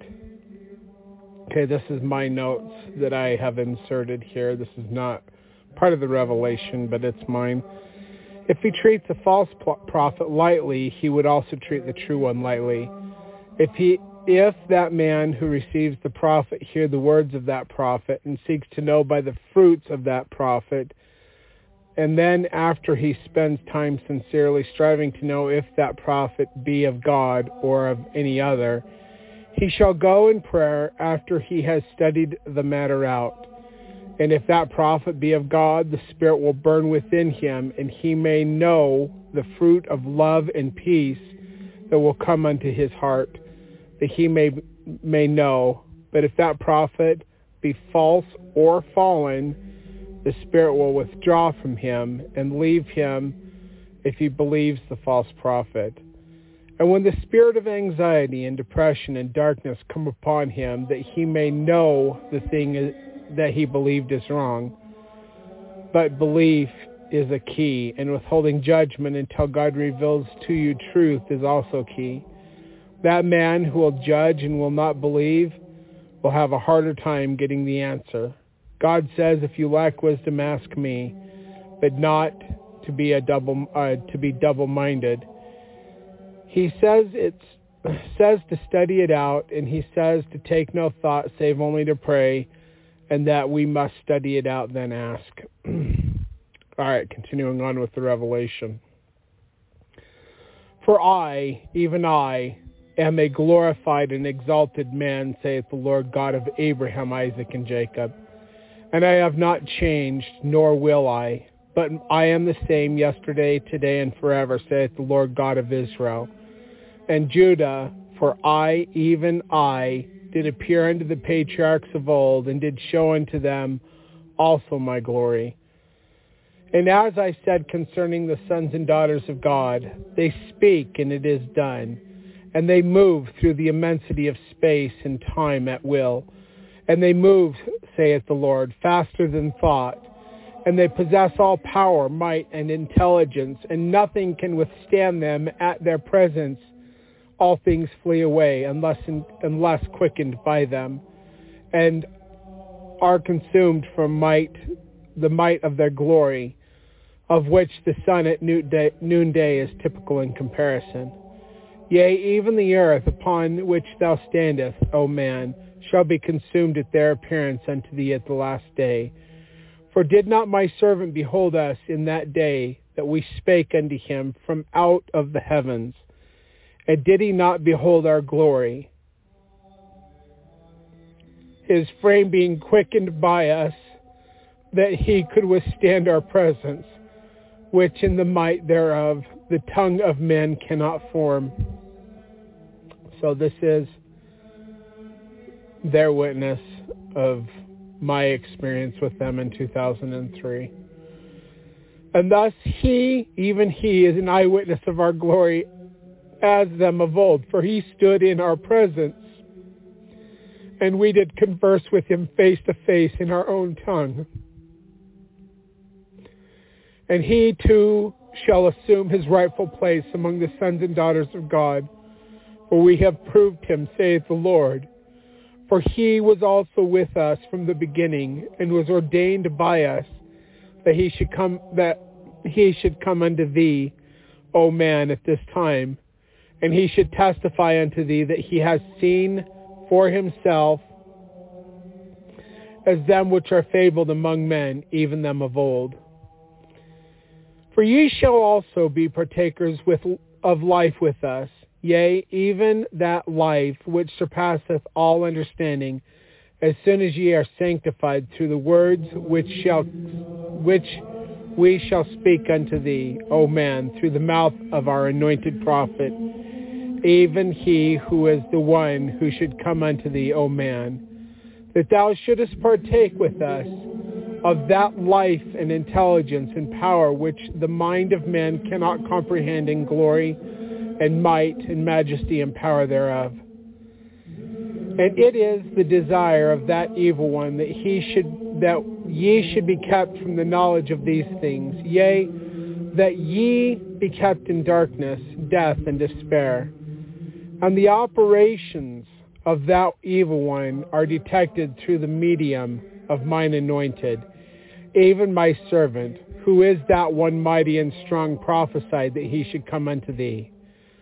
For it is that old serpent, the devil, transformeth himself into an angel of light, and his ministers, yea, of that which is known as Christianity, which doctrines are an abomination in my sight, saith the Lord, unto the ministers in righteousness, saith the Lord, into ministers of righteousness, that the whole world lieth and groaneth even now in sin. And sin is rebellion against light and truth, and knowledge and is darkness. And these things are detected through the medium of my appointment. And thus, O man, ye are helpless against these things, except ye be obedient unto them whom are empowered by me to detect and rebuke these things, that ye be edified and comforted, and have life which shall swell your souls, that ye expand in light and truth and life. And this promise I give unto you, that ye also shall behold my glory, and enter into my presence through the medium of mine appointment, which is after the order of Melchizedek, saith the Lord. For he hath come unto thee, that ye shall be redeemed up into my presence as anciently. And if ye are obedient unto me through him whom I, the Lord God, have chosen, ye shall have an escape, and ye shall be sheltered as a hen doth shelter her chickens under her wings, even from the buffetings of Satan. And it is that those who go on in their rebellion against mine anointed shall receive of the second death. And if they repent not, which death of the spirit, which is a total annihilation thereof, back to its native element, from which it was begotten in that day, that I did create it from the intelligence which is eternal. For the devil desired that ye be partaker with him of these things. Therefore, that which produceth light and stability, and faith and sound mind and courage and hope and peace and love and joy and power and glory and honor and might and intelligence is of me, even the Father thereof. And that which produceth death and the effects thereof, which are despair, lack of hope, and doubtings, and anguish of soul, and fear, and troubles, and tremblings, and buffetings, and uneasiness of mind, and heart, and soul, and pain, and verily anything which doth not edify is not of me, and is of darkness, saith the Lord God of Israel, and is of the devil, even the author of death, and the effects thereof, which are this despair and lack of hope, and anguish, and soul, and fear, and troubles, and tremblings, and buffetings, and uneasiness of mind, of heart and soul. These things, are they not of that evil one, saith the Lord? For by their fruits ye shall know them. and uneasy loud emotions and exclamations and shoutings are not of me, saith the Lord. But righteous rebuke and anger against uncleanliness is of me. For mine only begotten, was he not full of the rebuke of the Lord? And did they not crucify him because of these things? Therefore, if ye are rebuked by me, receive it with joy, for thus are ye accounted worthy to be my sons and my daughters, saith the Lord God. For what father among you correcteth not his children, whom he loveth? And this is his anxiety for their welfare as his own, that they perish not. Therefore, if ye are rebuked by him, receive it with gladness, for it shall work upon thy soul for thy good, if ye receive it without anger and railings, saith the Lord. And ye shall be my children, even sons and daughters of the Most High God. But if it so be that ye go on in your rebellion against me, saith the Lord, and mine anointed, then ye shall be thrust down into that hell spoken of, and ye shall not escape even the buffetings of Satan until that which is known as the second resurrection. And the chains thereof, even hell, do they not bind your minds and souls even now unto destruction, saith the Lord? And a little child Satan hath no power over. Therefore ye must become as little children, and be rebaptized for the remission of sins by mine anointed, even my servant, and those who are ordained by him unto this power, and none else. For strait is the gate, and truly narrow is the way, saith the Lord God. And he that will harden his heart against these things, and go on in the blindness of his mind, must perish, saith the Lord. Must perish with them who are wise and prudent, and lifted up in the pride and cares of the world, even your merchants, and your doctors, and your lawyers, and your scribes, and your Pharisees, and your teachers, and your politicians, and all those who would uphold that which is known as Babylon the Great, who are mine enemies, saith the Lord, who are pillars which uphold the kingdom of this world, which are of the devil, and who did tempt mine only begotten, and say unto him, all these are kingdoms, and they are mine, and who did crucify mine only begotten in that day, because of his so-called offense against their order, to which my people Israel are enslaved, even Zion, and trodden underfoot by them at this time, saith the Lord God of Israel. For would not the wicked and ignorant of the children of men trod underfoot the very God of Israel, if in their power? And for this reason they shall be ground even unto powder by mine warriors, who are full of honor, saith the Lord. For is thy slavery, O my people, not worse than that of Pharaoh? And did I not prophesy these things through the mouth of my servant Moses in the book of Deuteronomy in that day? And these servants of the world, if they retreat not from their stand, shall suffer the second death, who shall withstand the Holy One of Israel, who is a consuming fire to those who are mine enemies, as in the days of Pharaoh. And this hath been my gospel, saith the Lord, in all ages of the world upon which thou standest. And now, as I said concerning your presidencies, saith the Lord, and he's speaking of the presidencies of the LDS Church. But really, it can apply to, well, he is speaking of the LDS Church here specifically.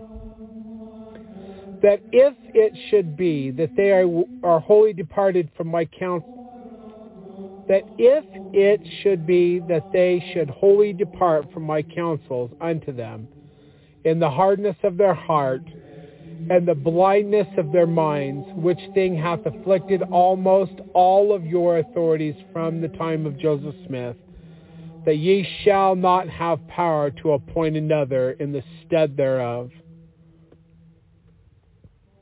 So they've corrupted themselves, and they've been rejected, and they don't have the power to appoint anybody, because they have had their authority rejected completely, 100%. And they lost it a long time ago in part, but they completely lost it in July 15th of 2013, completely, when God told me to sever the ordinances of all the holy people on the earth. And I didn't know that was a prophecy in Daniel chapter 12 until a month or two later. And I never even thought of that before, but when he told me to use the authority he gave me to sever the ordinances or the power of all the holy people, which is the priesthood, I said, why do you want me to do this? And he said, because if they will not accept you as my witness, I will not accept them. And I am their witness. I have seen them face to face in the flesh, both our Father and our Redeemer. And I have knelt before the Father, and he did place his physical resurrected hands on my physical head in the temple at the top of Mount Vashel, which is the mountain of the house of God, or it's the temple that I was directed to go to after I was taken to the valley. When I climbed the mountain, I went in the temple of the Father, and that's where I saw the Father and the Son face to face. And they gave me the authority and the keys of the priesthood and the kingdom thereof, all of the keys, and they told me to be a servant on the earth and continue to learn and grow, and that was in 2003. And then in 2013, God said, kneel before me and ask me who you are. And when I asked him who I am, I was taken up in the Spirit, and I saw a vision of the pre-existence, and I saw a lifted platform, and on the platform I saw 3 thrones who were right next to each other, and I saw the Father, God the Creator, or Michael, who became Adam, standing in the middle. And to his right side, I saw Yeshua, or Jesus Christ, or God the Redeemer. And to his left side, I saw Hillel, or who the Latins call Lucifer, who is God the Witness, who is the bearer of light and truth. And I saw that Lucifer rebelled because he felt like he should be the first witness, not the second witness. And because of his pride and his arrogance, he was cast out. And he had his name and title stripped from him, and he became Hasatan, or Satan, or the accuser, which he became. And I saw many others cast out with them, and they became his archdemons and his demons. And then I saw the Father and the Son go down among they who were mighty and strong. Now, there were 12 who were mighty and strong before the rebellion, and about half of us remained. And I saw the Father and the Son choose me from among them to take the place of the witness of the Father and the Son, or the bearer of light and truth. That's who I am.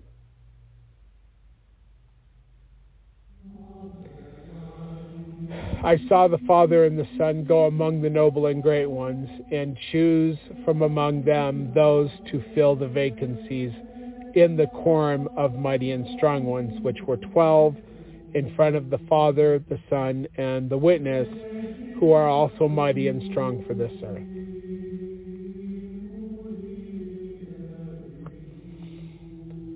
And whether I've been on the earth many times or this one time,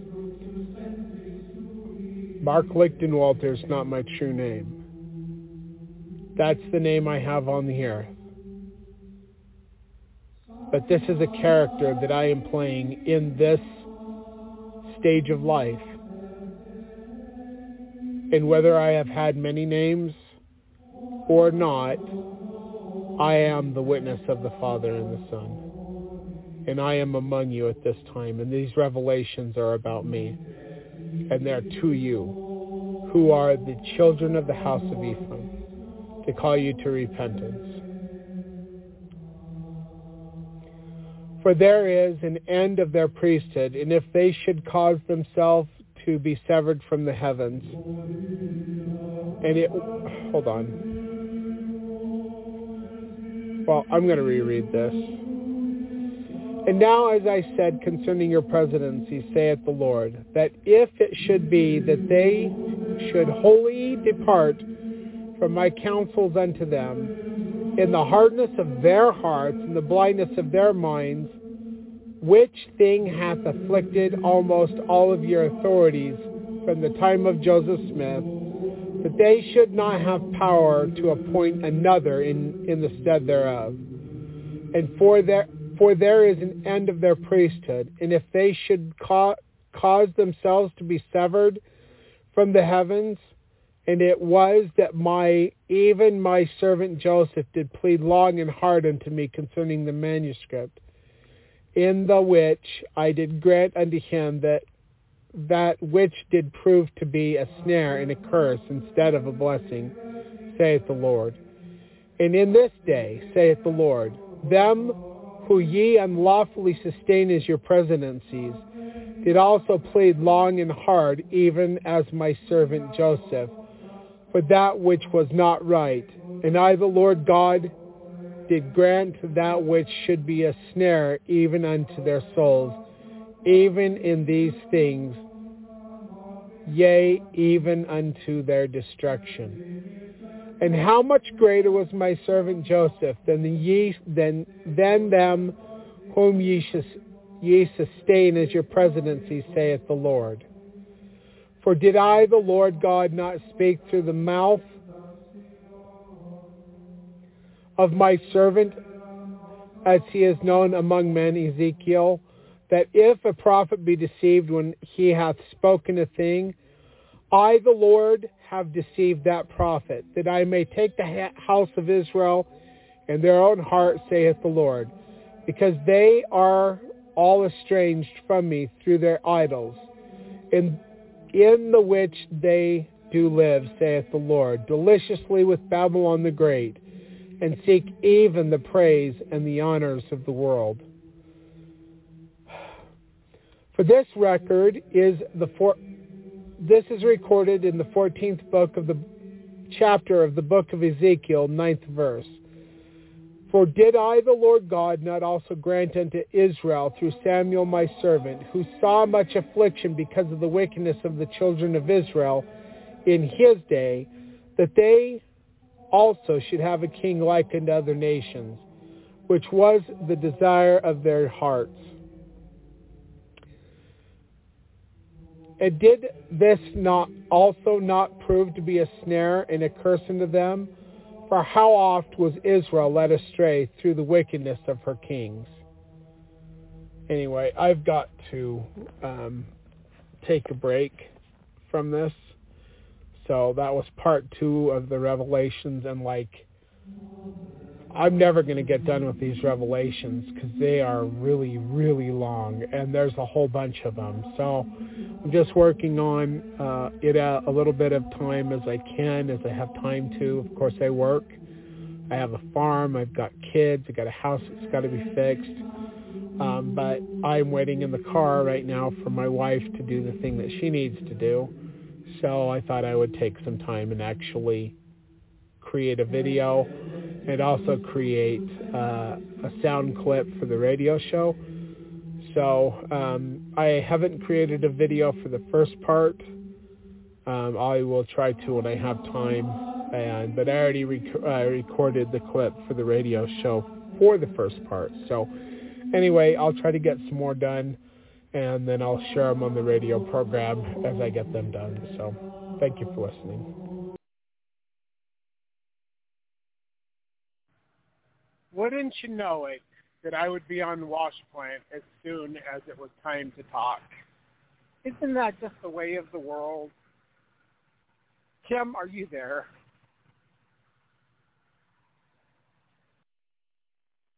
You are muted. Yeah. Or you cannot hear me. Button. Yep. Okay. All right. Well, I actually recorded that while you already at the wave pool. Oh, cool. Yeah, you remember when I was like, I'm going to go out to the car because I wasn't swimming, you know. And there are like a whole bunch of people I don't know that you know because, you know. I had to go. to go. Yes, because your student would have been devastated that you did not go to his birthday party that he told you about for like a month or something like that. As much as he loves his gran, as much as he loves all of his family members, and if I did not go, there would be hell to pay. Yes, there would be, and he would be very upset. And he's such a sweet little kid. How can you say no? You just can't.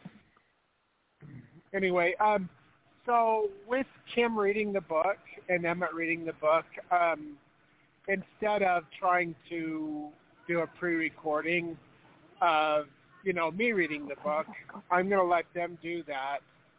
And I'm going to try to get more of these revelations on the audio format so I can share them on the show after the reading.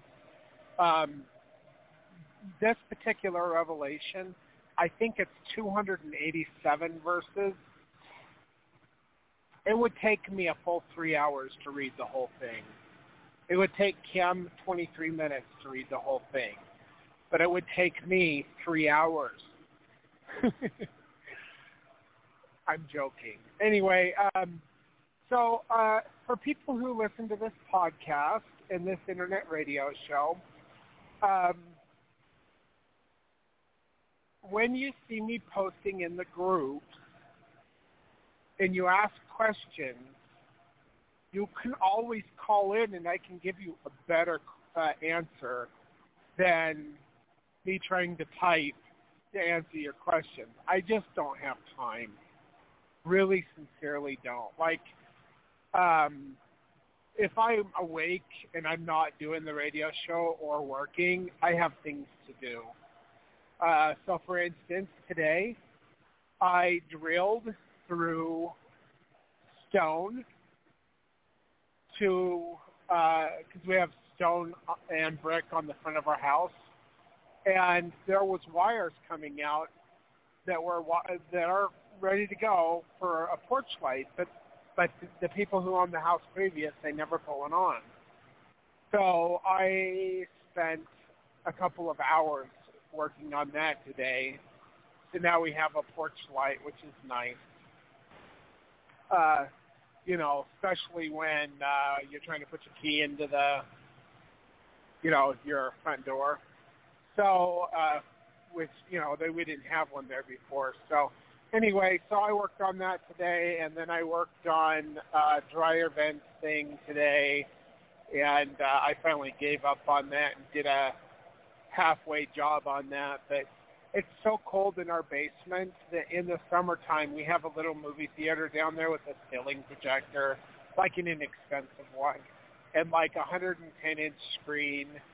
And in the summertime we were trying to watch movies downstairs, and halfway through the movie I started shivering in the summer.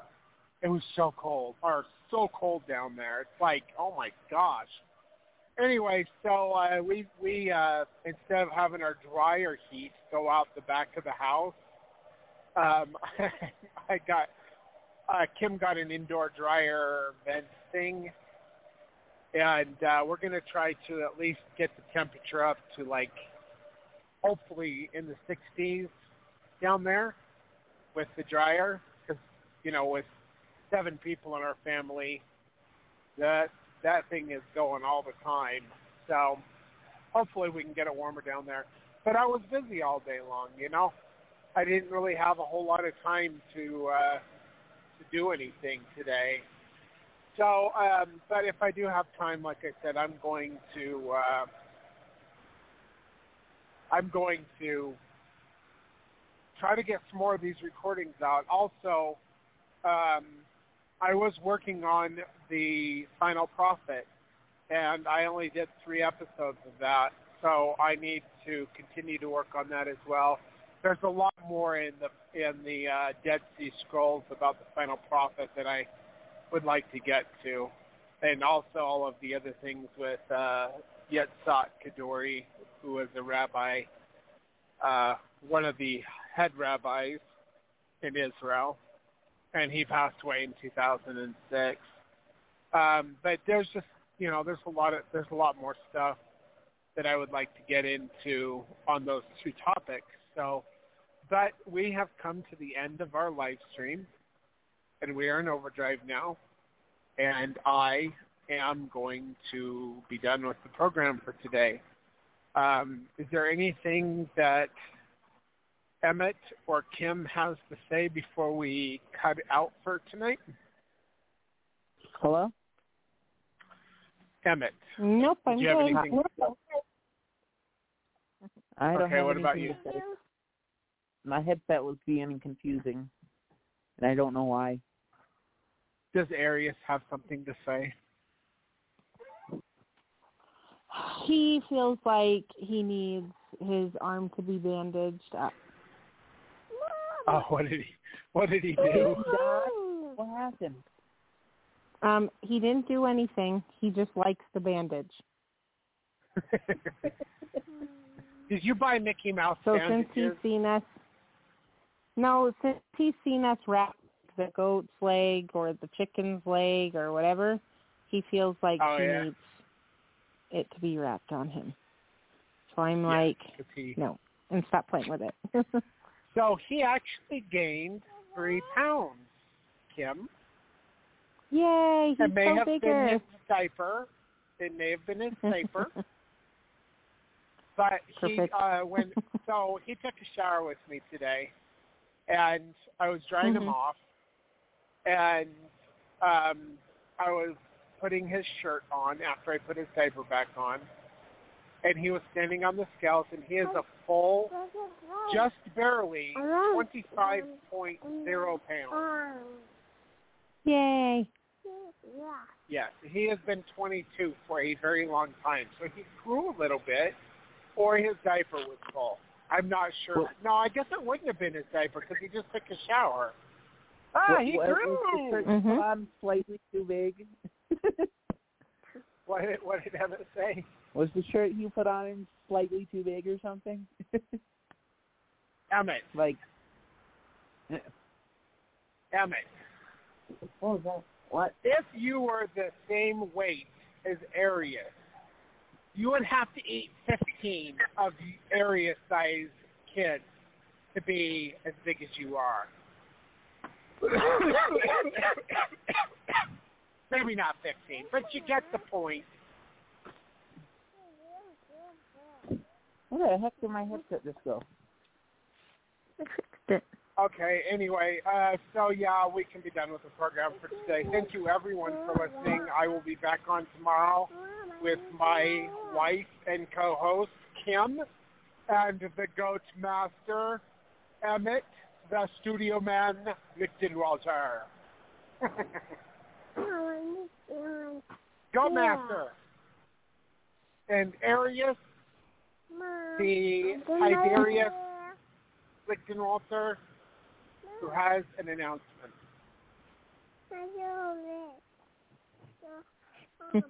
Okay, Kim, go ahead and mute yourself. Emmett, please cue the music. Thank you, everyone, for listening. Take care. God bless. And goodbye.